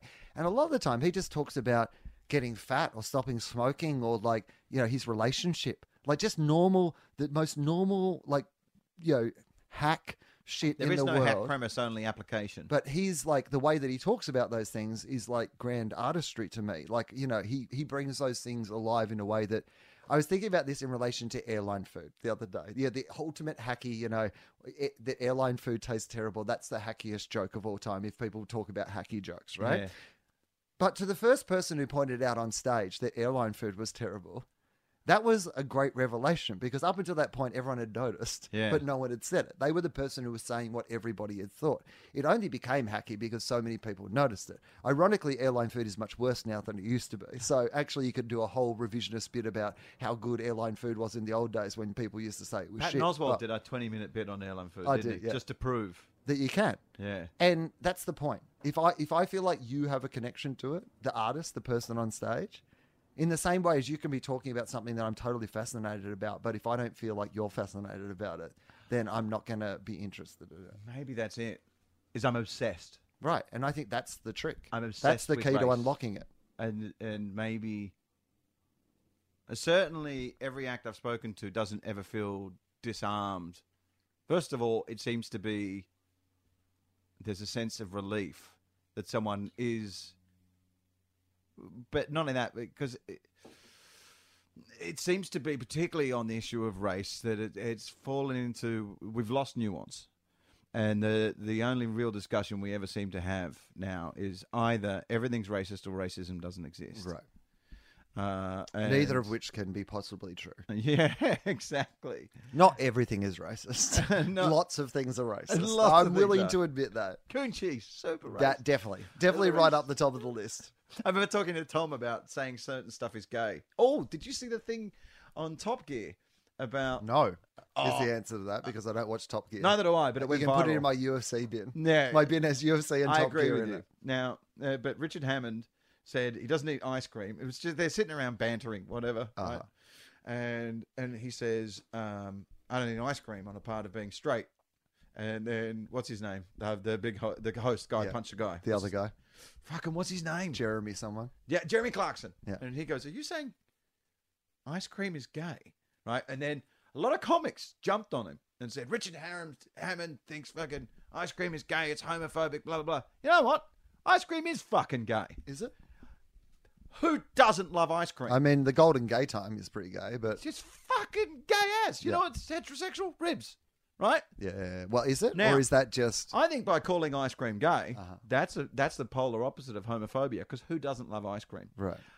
Rainbows are fucking gay. Yeah, okay, I'm happy with that. Because even the gay people, they've claimed the rainbow. You know what? They've claimed the rainbow. Who doesn't love a rainbow? Yeah, sure. You know what? Well done.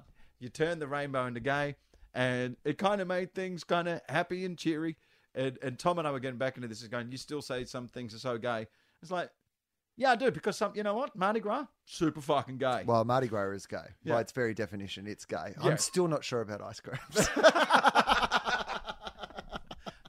You come up with an ice cream called Mardi Gras, super gay. What about the Maxi Bon? Maxi Bon's like a manly ice cream. That's not a gay ice cream. No, The that's Maxi like Bon. fucking two blokes dressed as biker cops going at each other.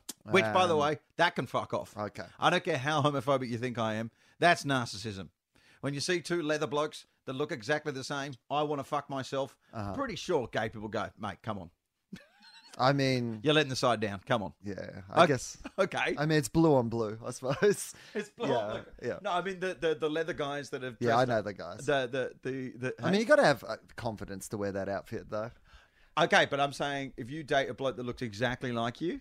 Okay. Here's my thought on this.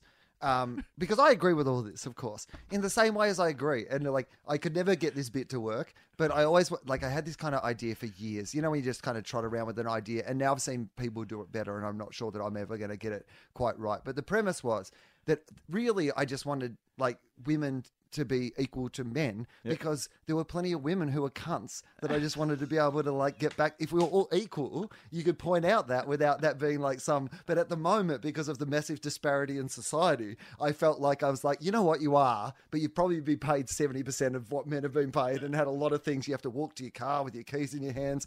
You know what, I'm just going to let you off for now. But if it was all equal, you could get back to the idea of judging everybody. Like if people weren't discriminated about their rights, it's like one of those jokes. It'd be great because then I think you could then equally joke about everything again. Well, people are confused between, again, forgive me if it sounds like shtick, but it was almost the core of this last show was... When I publish this episode, I'm going to call it Forgive Me If It Sounds Like Shtick. Okay. But just forgive me if it sounds practiced because I have practiced it. And that is... Oh, these are just bloody jokes that he's practiced that he's saying out loud. This is bloody bullshit, mate.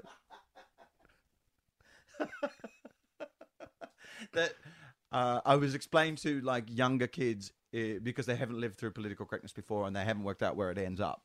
Is that, look, your rights are important, but your fucking feelings aren't. Don't confuse your feelings with rights. Okay, so how do you like? Because this is where this just gets interesting to me, and I would like to hear your opinion on this. Is how do you, as somebody who is culturally predominantly privileged, now we could spend hours through debating all those sort of things. No, through the roof. But Rich dad, the whole 9 yards. It's very hard for us to be the people who go, you should be able to say anything, because we are the people who can say anything. Like, we're not the people who are most likely to be the butt of these jokes or the people who are kept down by the ideas, right? Okay, here's a joke that split a room and it kind of upset everyone. Okay. Was Jackie Mason. Jackie Mason said, these days you can't say anything if you're black or gay. And I thought, you got to say that, you fucking Jew. Now, yeah, he would still make the same point if I just said, you got to say that.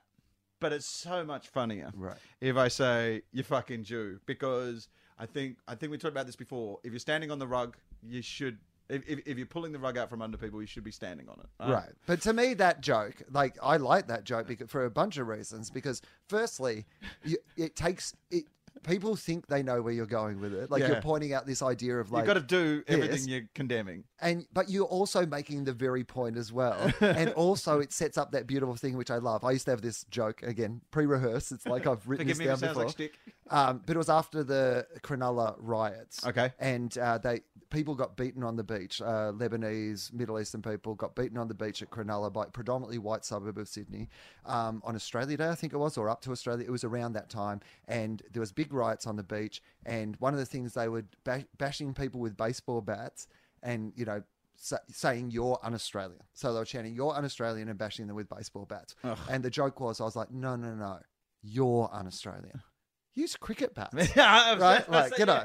And it's like that joke is clearly just me going, we all know the point. I've already made the point that I'm making. Yeah. And if you're smart enough, you all get from the setup how I feel about this issue. Now I'm going to comedically pull the rug from under us all. Be facetious. But if you're smart enough, I've still made the exact same point as if I'd spelled it out. Yes.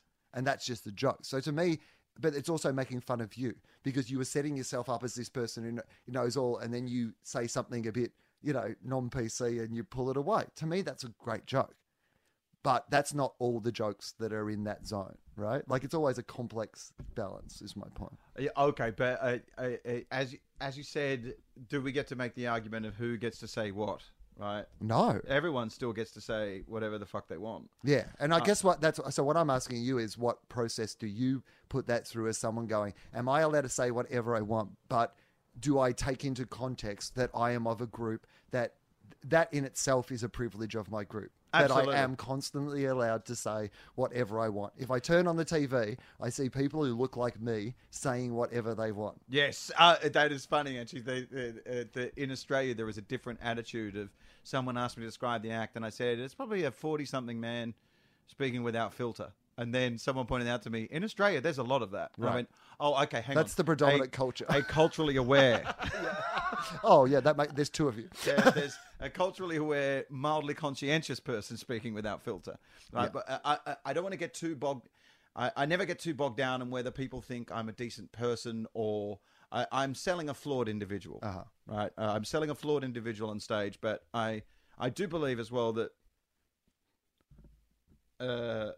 not only do we kind of owe it to other people to admit white privilege exists, but as not only that, not only am I white, I'm old and white.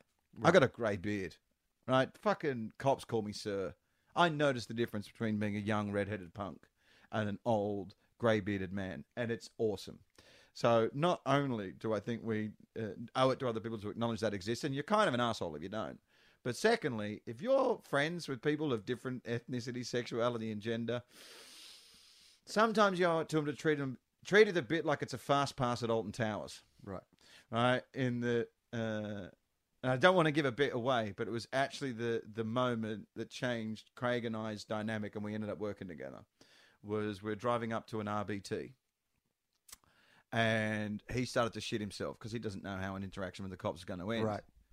I went to Scotch College. Something you've never had to consider is like what happens Dude, if the police pull you If over. I dug out my old school time... Well, I went to JDC, then I went to Scotch College. I got expelled from JDC and wound up at Scotch College. I don't have a single friend left from that. I've got 2 people, I think, left from that place. I went from a Christian, Catholic, actually practiced what it preaches, English as a second language refugee school. So we had refugees come to our school, Vietnamese refugees. We had ESL groups. It was integrated. It was multicultural and also subsidized. So some people paid private school fees. Other people got to go because they lived in the area, because they believed in integration of classes and etc. Went from that to Scotch College, where people called the gardeners, where the students, not even students, high school kids called the gardeners peasants. Uh-huh. And I remember immediately noticing the difference and going, that's fucked up. Mate, I live in an area of Sydney where, people who've seen Looking for Alibrandi, the movie, know that, like, the school that it's set on is on a hill on Sydney Harbour. It has, like, that school must be worth $60-80 million, just the Right. property alone, like, Oh, and okay. the view, you know. And this is where these kids are playing netball and soccer and stuff, you know. Like, of course they have, like, because they have an attitude to life that comes with being that established privilege when everyone around you is rich and educated and has been, and you don't have to worry about what it's like to buy a house, because even if you don't have enough money to buy a house, your parents will help you out to get your first loan deposit and those sort of things. And if you get in trouble, they'll get you a good lawyer and all those sort of things. They've never had to sit you down and give you the lecture on, if you get pulled over by the police, here's how you behave. Well, so much so that actually, if I was to dig out the old school tie, which I don't have, I'm pretty sure I don't go to jail, because every barrister and judge in Western Australia, in my home state, went to Scotch College. Right. So if I turn up with a Scotch College tie, nothing's happening to me. So I know that. I know that level of comfort. And so there's an RBT, I'm sober, and I pull in just specifically to show him what the difference in interaction is going to be. I don't want to blow up the bit because it's the end of the show. Don't. But it completely changed. Like, I think that's when he went, oh, this guy isn't looking for a grant. He's just out of his fucking mind. Right.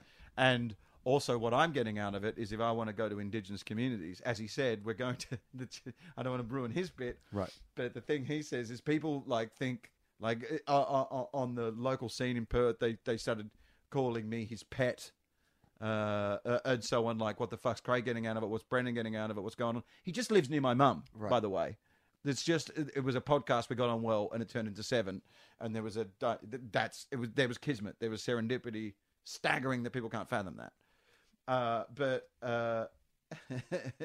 he just said, look, I'm not, this silly motherfucker wants to go out to Indigenous communities where eye contact is, like, they speak 7 dialects, none of them are English, eye contact is frowned upon, and I'm going to take Brendan fucking Burns out there. And he's going to be getting in their face going, fuck, I'm a soul brother. Right. And you look like everything they hate. Yeah. Like, I'm on everything, first appearances. yes, like, you know. Abso-fucking-lutely. And to be honest, I think we're the only 2 people that can get that done. Right. To actually, because I have to be everything that, I kind of have to be everything that I hate. Own it. Be honest. And because the only thing I'm really any good at is I can't do puns, right? Only thing I've ever really been any good at is making awkward shit funny. Yeah. And maybe turning up my harmless, crazy moron. Because the more you do that, the less you get bogged down in whether people think you're a decent human being or you're smart or anything like that, Well, which all hinders that's- a lot of comedians. And all that stuff's going to get in the way of you actually, being funny. yeah, but also making any genuine connection. Yes. Because the two things were so far apart that you've got to get your hands a little dirty, and you're going to have to, throw yourself on the line to connect. And you can't be a tourist. Hannah Gadsby said something I think really amazing about, she was talking more generally about the luxury of people like me, people who, have a long record of being supportive of like gay rights or whatever. And she was talking in that context, obviously, but she said something that really has struck with me, and I always try to keep in mind. She goes, but you have the luxury of doing that because you can step away from the fight. Yes. Like, you have the luxury of like, when Trump wins, I'm upset that Trump wins because a whole bunch of people who I like will be worse off under Trump. But guess what? I don't have to lose anything really. No. Like, I'm going to be way down the list of people they come for. Do you know what I mean? Like, Yeah. So you have the great luxury of being able to say, I am pro this, or I am trying to help this, or I'm going to blah, blah, blah. And you have to make sure that you're not doing it for you, for your own moral vanity. To go, hey, I'm a great person, and that shit gets stopped. I mean, that's why I admire Tom Ballard so much, is that like he has confronted a lot of those things, like in his show about the asylum seekers. He was confronted by, asylum seekers who said, well, you're going out and making money off our tragic stories. And he talks about that and he processes that. And those are things that I think are important to do, because if you just come in and exploit a community for... I can see why people have been suspicious of that, because in the past, one of the things that Tom and I have talked about a bit is the idea of like comedians who did material that sounded like it was pro-gay rights, but relied on all the cheapest homophobic gay cliches. About the gay weddings and the... Yeah, and it was always just any of those comedians who would be like, I think that gay people should be part of... I think gay people should be in the army or whatever because they'd fight like this, and it's like... Well, with like fucking ice creams. With ice creams. Because ice creams are gay, guys. They'd be fighting with ice cream. All right, that's good. We should not a fucking spare rib in sight. All right. Well, I don't know how we finish either, because we're just, because we're. What's the title of your latest show? It's called Critically Will. Okay. And I believe I'm certainly going to be talking about privilege a bit in the show. That's one of the themes that's in it. But it's really a show about, I was just telling you while we had our break, but I grew up living next to a guy who was Australia's greatest con man. Yeah. And I'm fascinated by the idea of, this post-truth, facts don't matter world that we live in, where expertise has become something that, we live in the age of the instant expert. We all think we're experts because we have access to more information than we've ever had in our lives. Which has been rebranded as democratized. Right. But we live in expertise. Echo chambers, and we're seeing the results of this around the world. So thematically, it's going to be about that and capitalism and how capitalism kind of fits into that. But, with heaps of jokes. Where can people see you doing that? I start doing it. So I'm filming my last special, January 22 at the Melbourne Comedy Theatre. There are about 50 tickets left for that, maybe, when people hear this. And then my new tour starts in Adelaide, I think March the 1st or the 2nd. So 2 weeks in Adelaide, a week in Brisbane. I'm doing Hobart one night only, 4 weeks at the Melbourne International Comedy Festival, and then Perth Comedy Festival after that. So it's pretty much a sort of 3-month Australian tour of the show. And then overseas? Then I'll take it overseas, depending on how it goes. And like, I've got some kind of hopes for this show. I've been working on it. I had a bit of time for the first time in a few years where I'm a fair way ahead of where I would normally be in my show cycle and putting together a new show. So I have some actual kind of high hopes for how this show might turn out. Yeah. And I think I've got an idea of like how thematically I could... Anyway, we should almost call this our annual writing session. Right, yeah. Well, there's certainly some themes that we talked about today that I think will end up in the show. But so I'll tour it and then I'll take it overseas. So where I take it overseas, London and even Edinburgh, maybe if I could have the time. But definitely I'll probably try to do London and definitely America and a bunch of other things. What's your Twitter handle? At Will with 1L _Anderson is Twitter, and Facebook is official Will Anderson or something like that. People will find it. And I'm on Instagram at Willarius, but I only really post photos when I'm on tour. I tap out at Instagram. Well, I'm never very good at it, and I'm not a big photo person, but I realized I was going to so many fascinating places that people would never get to visit. So when I'm on tour and I'm on the road, I tend to use it, and then when I'm... Now, do you print them out? Do I print them out? We had this discussion the other day, last night. All right, I'll wrap up after this, but that our friend Lizzie said, I just realized that my kids, when they grow up, they're going to say, have you got a picture of when you and Dad met? It's like, no, we didn't, because we didn't have a camera on our phone at that time. And it's like, yeah, but they're not going to have photos either. It's like, what do you mean? It's because it's diluted. Look at old videos of yourself on YouTube. It's completely digitized. It doesn't, what is it? Digital, it's called digital something. But also, I think... all these photos these kids have, they're not actually going to have any photos. But also, you're not going to look at them. I mean, again, this is kind of a bigger discussion for another time, but a photo used to be an emblem, and it's why we still have a lot of photos in the house. You just take one, and that becomes your point. That is your memory of that night or that trip or that thing. And you look at that. If you have one photo, you look at it quite a lot, and it reminds you of that night. There's a photo somewhere up there on the wall up there. It's a 3-part photo, and it's at the Melbourne Comedy Festival about 18 years ago. And it has my friend Nerio, who has passed away, and Peter Hallier's in it, and Gatesy. And I look at that photo, and I can't really remember that night, but that photo, to me, I remember that whole festival. Yes. Yeah, and that's all I need. That photo in that frame there reminds me of that time, you know. And I have a bunch of photos from my trips and stuff where you've got like 80 photos or 100 photos or 180 photos, and I'm never going to look at any of them. Like, I could actually take you through every 5 minutes of the trip, you know, in a flip book style, but I'm never going to look at those. So I think the way that we take photos all the time, but I'm not sure how often we go back through and sort of... The kids aren't going to have any photos. There's no framework, nothing. But I'm not. Yeah. Anyway, so they're my places. Where about you? What about you? For my audience, so where can people find you? I'm doing 2 dates in Melbourne next week. I think 15th and 18th. One at the Comics Lounge, and then one at the local, because it's basically the Why Australia Day Can Fuck Off show. What the fuck? You didn't like that? Your dog made a weird noise. That was a weird noise, wasn't it? That was a super. She's been very good the whole time, and but it's kind of. I'm interested in doing it at the lounge and at the local because it's the 2 different demos. It's a more working class demo at the Comics Lounge, so that they might get annoyed with some of. But it's not a PC show. It's not a preachy show. It's not about that. It is just some 5 good reasons why it doesn't. It celebrates the wrong thing. Yep. Right. It's actually a very pro-Australia show. But it's just that, this is the thing I always say about Australia Day. Like, Australia's been nothing but good to me. Yeah. Like, I would love a day where I can hang out with my mates and celebrate how good Australia's been to me and a bunch of other people. I just don't think that's the day. But it's also a remarkable country. Right. And the fact that we jump up and down about boats getting here 200 years ago is the most mushroom-induced, navel-gazing, staring at your hands horse shit.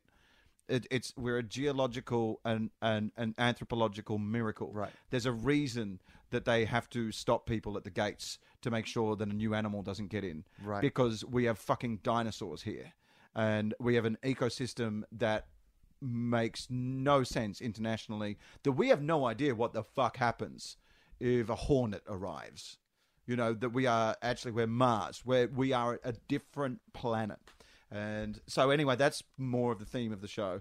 But also there's some rather uncomfortable home truths and addressing a racist moment that I was involved in. So I'm doing that in Melbourne, and then Sydney Comedy Store, actually the weekend of Australia Day, I'm doing the Why Oz Day Can Sod Off show, which, if you're a kind of a PC hipster, I will annoy you as well. And then I'm doing the Race Off show with Craig Quartermain, that we're perfecting it in Perth, because we had to practice overseas, because I'd get lambasted in the press for tokenism, and he'd get fucking shot. And so we're doing the show Race Off in Perth, and then we're going to be perfecting that for a year, and then probably take that back to the international festivals. But above all, it's been I think we should make this an annual thing. Yeah, okay. Well, Christmas, we both tend to be home around this time of the year, so we do, because down. it's as a jumping off point for writing. It's been really useful for me. I can't thank you enough. Since our last conversation, it's actually changed my life. Oh, there you go. That's good. And well, see, a white straight guy solves it all.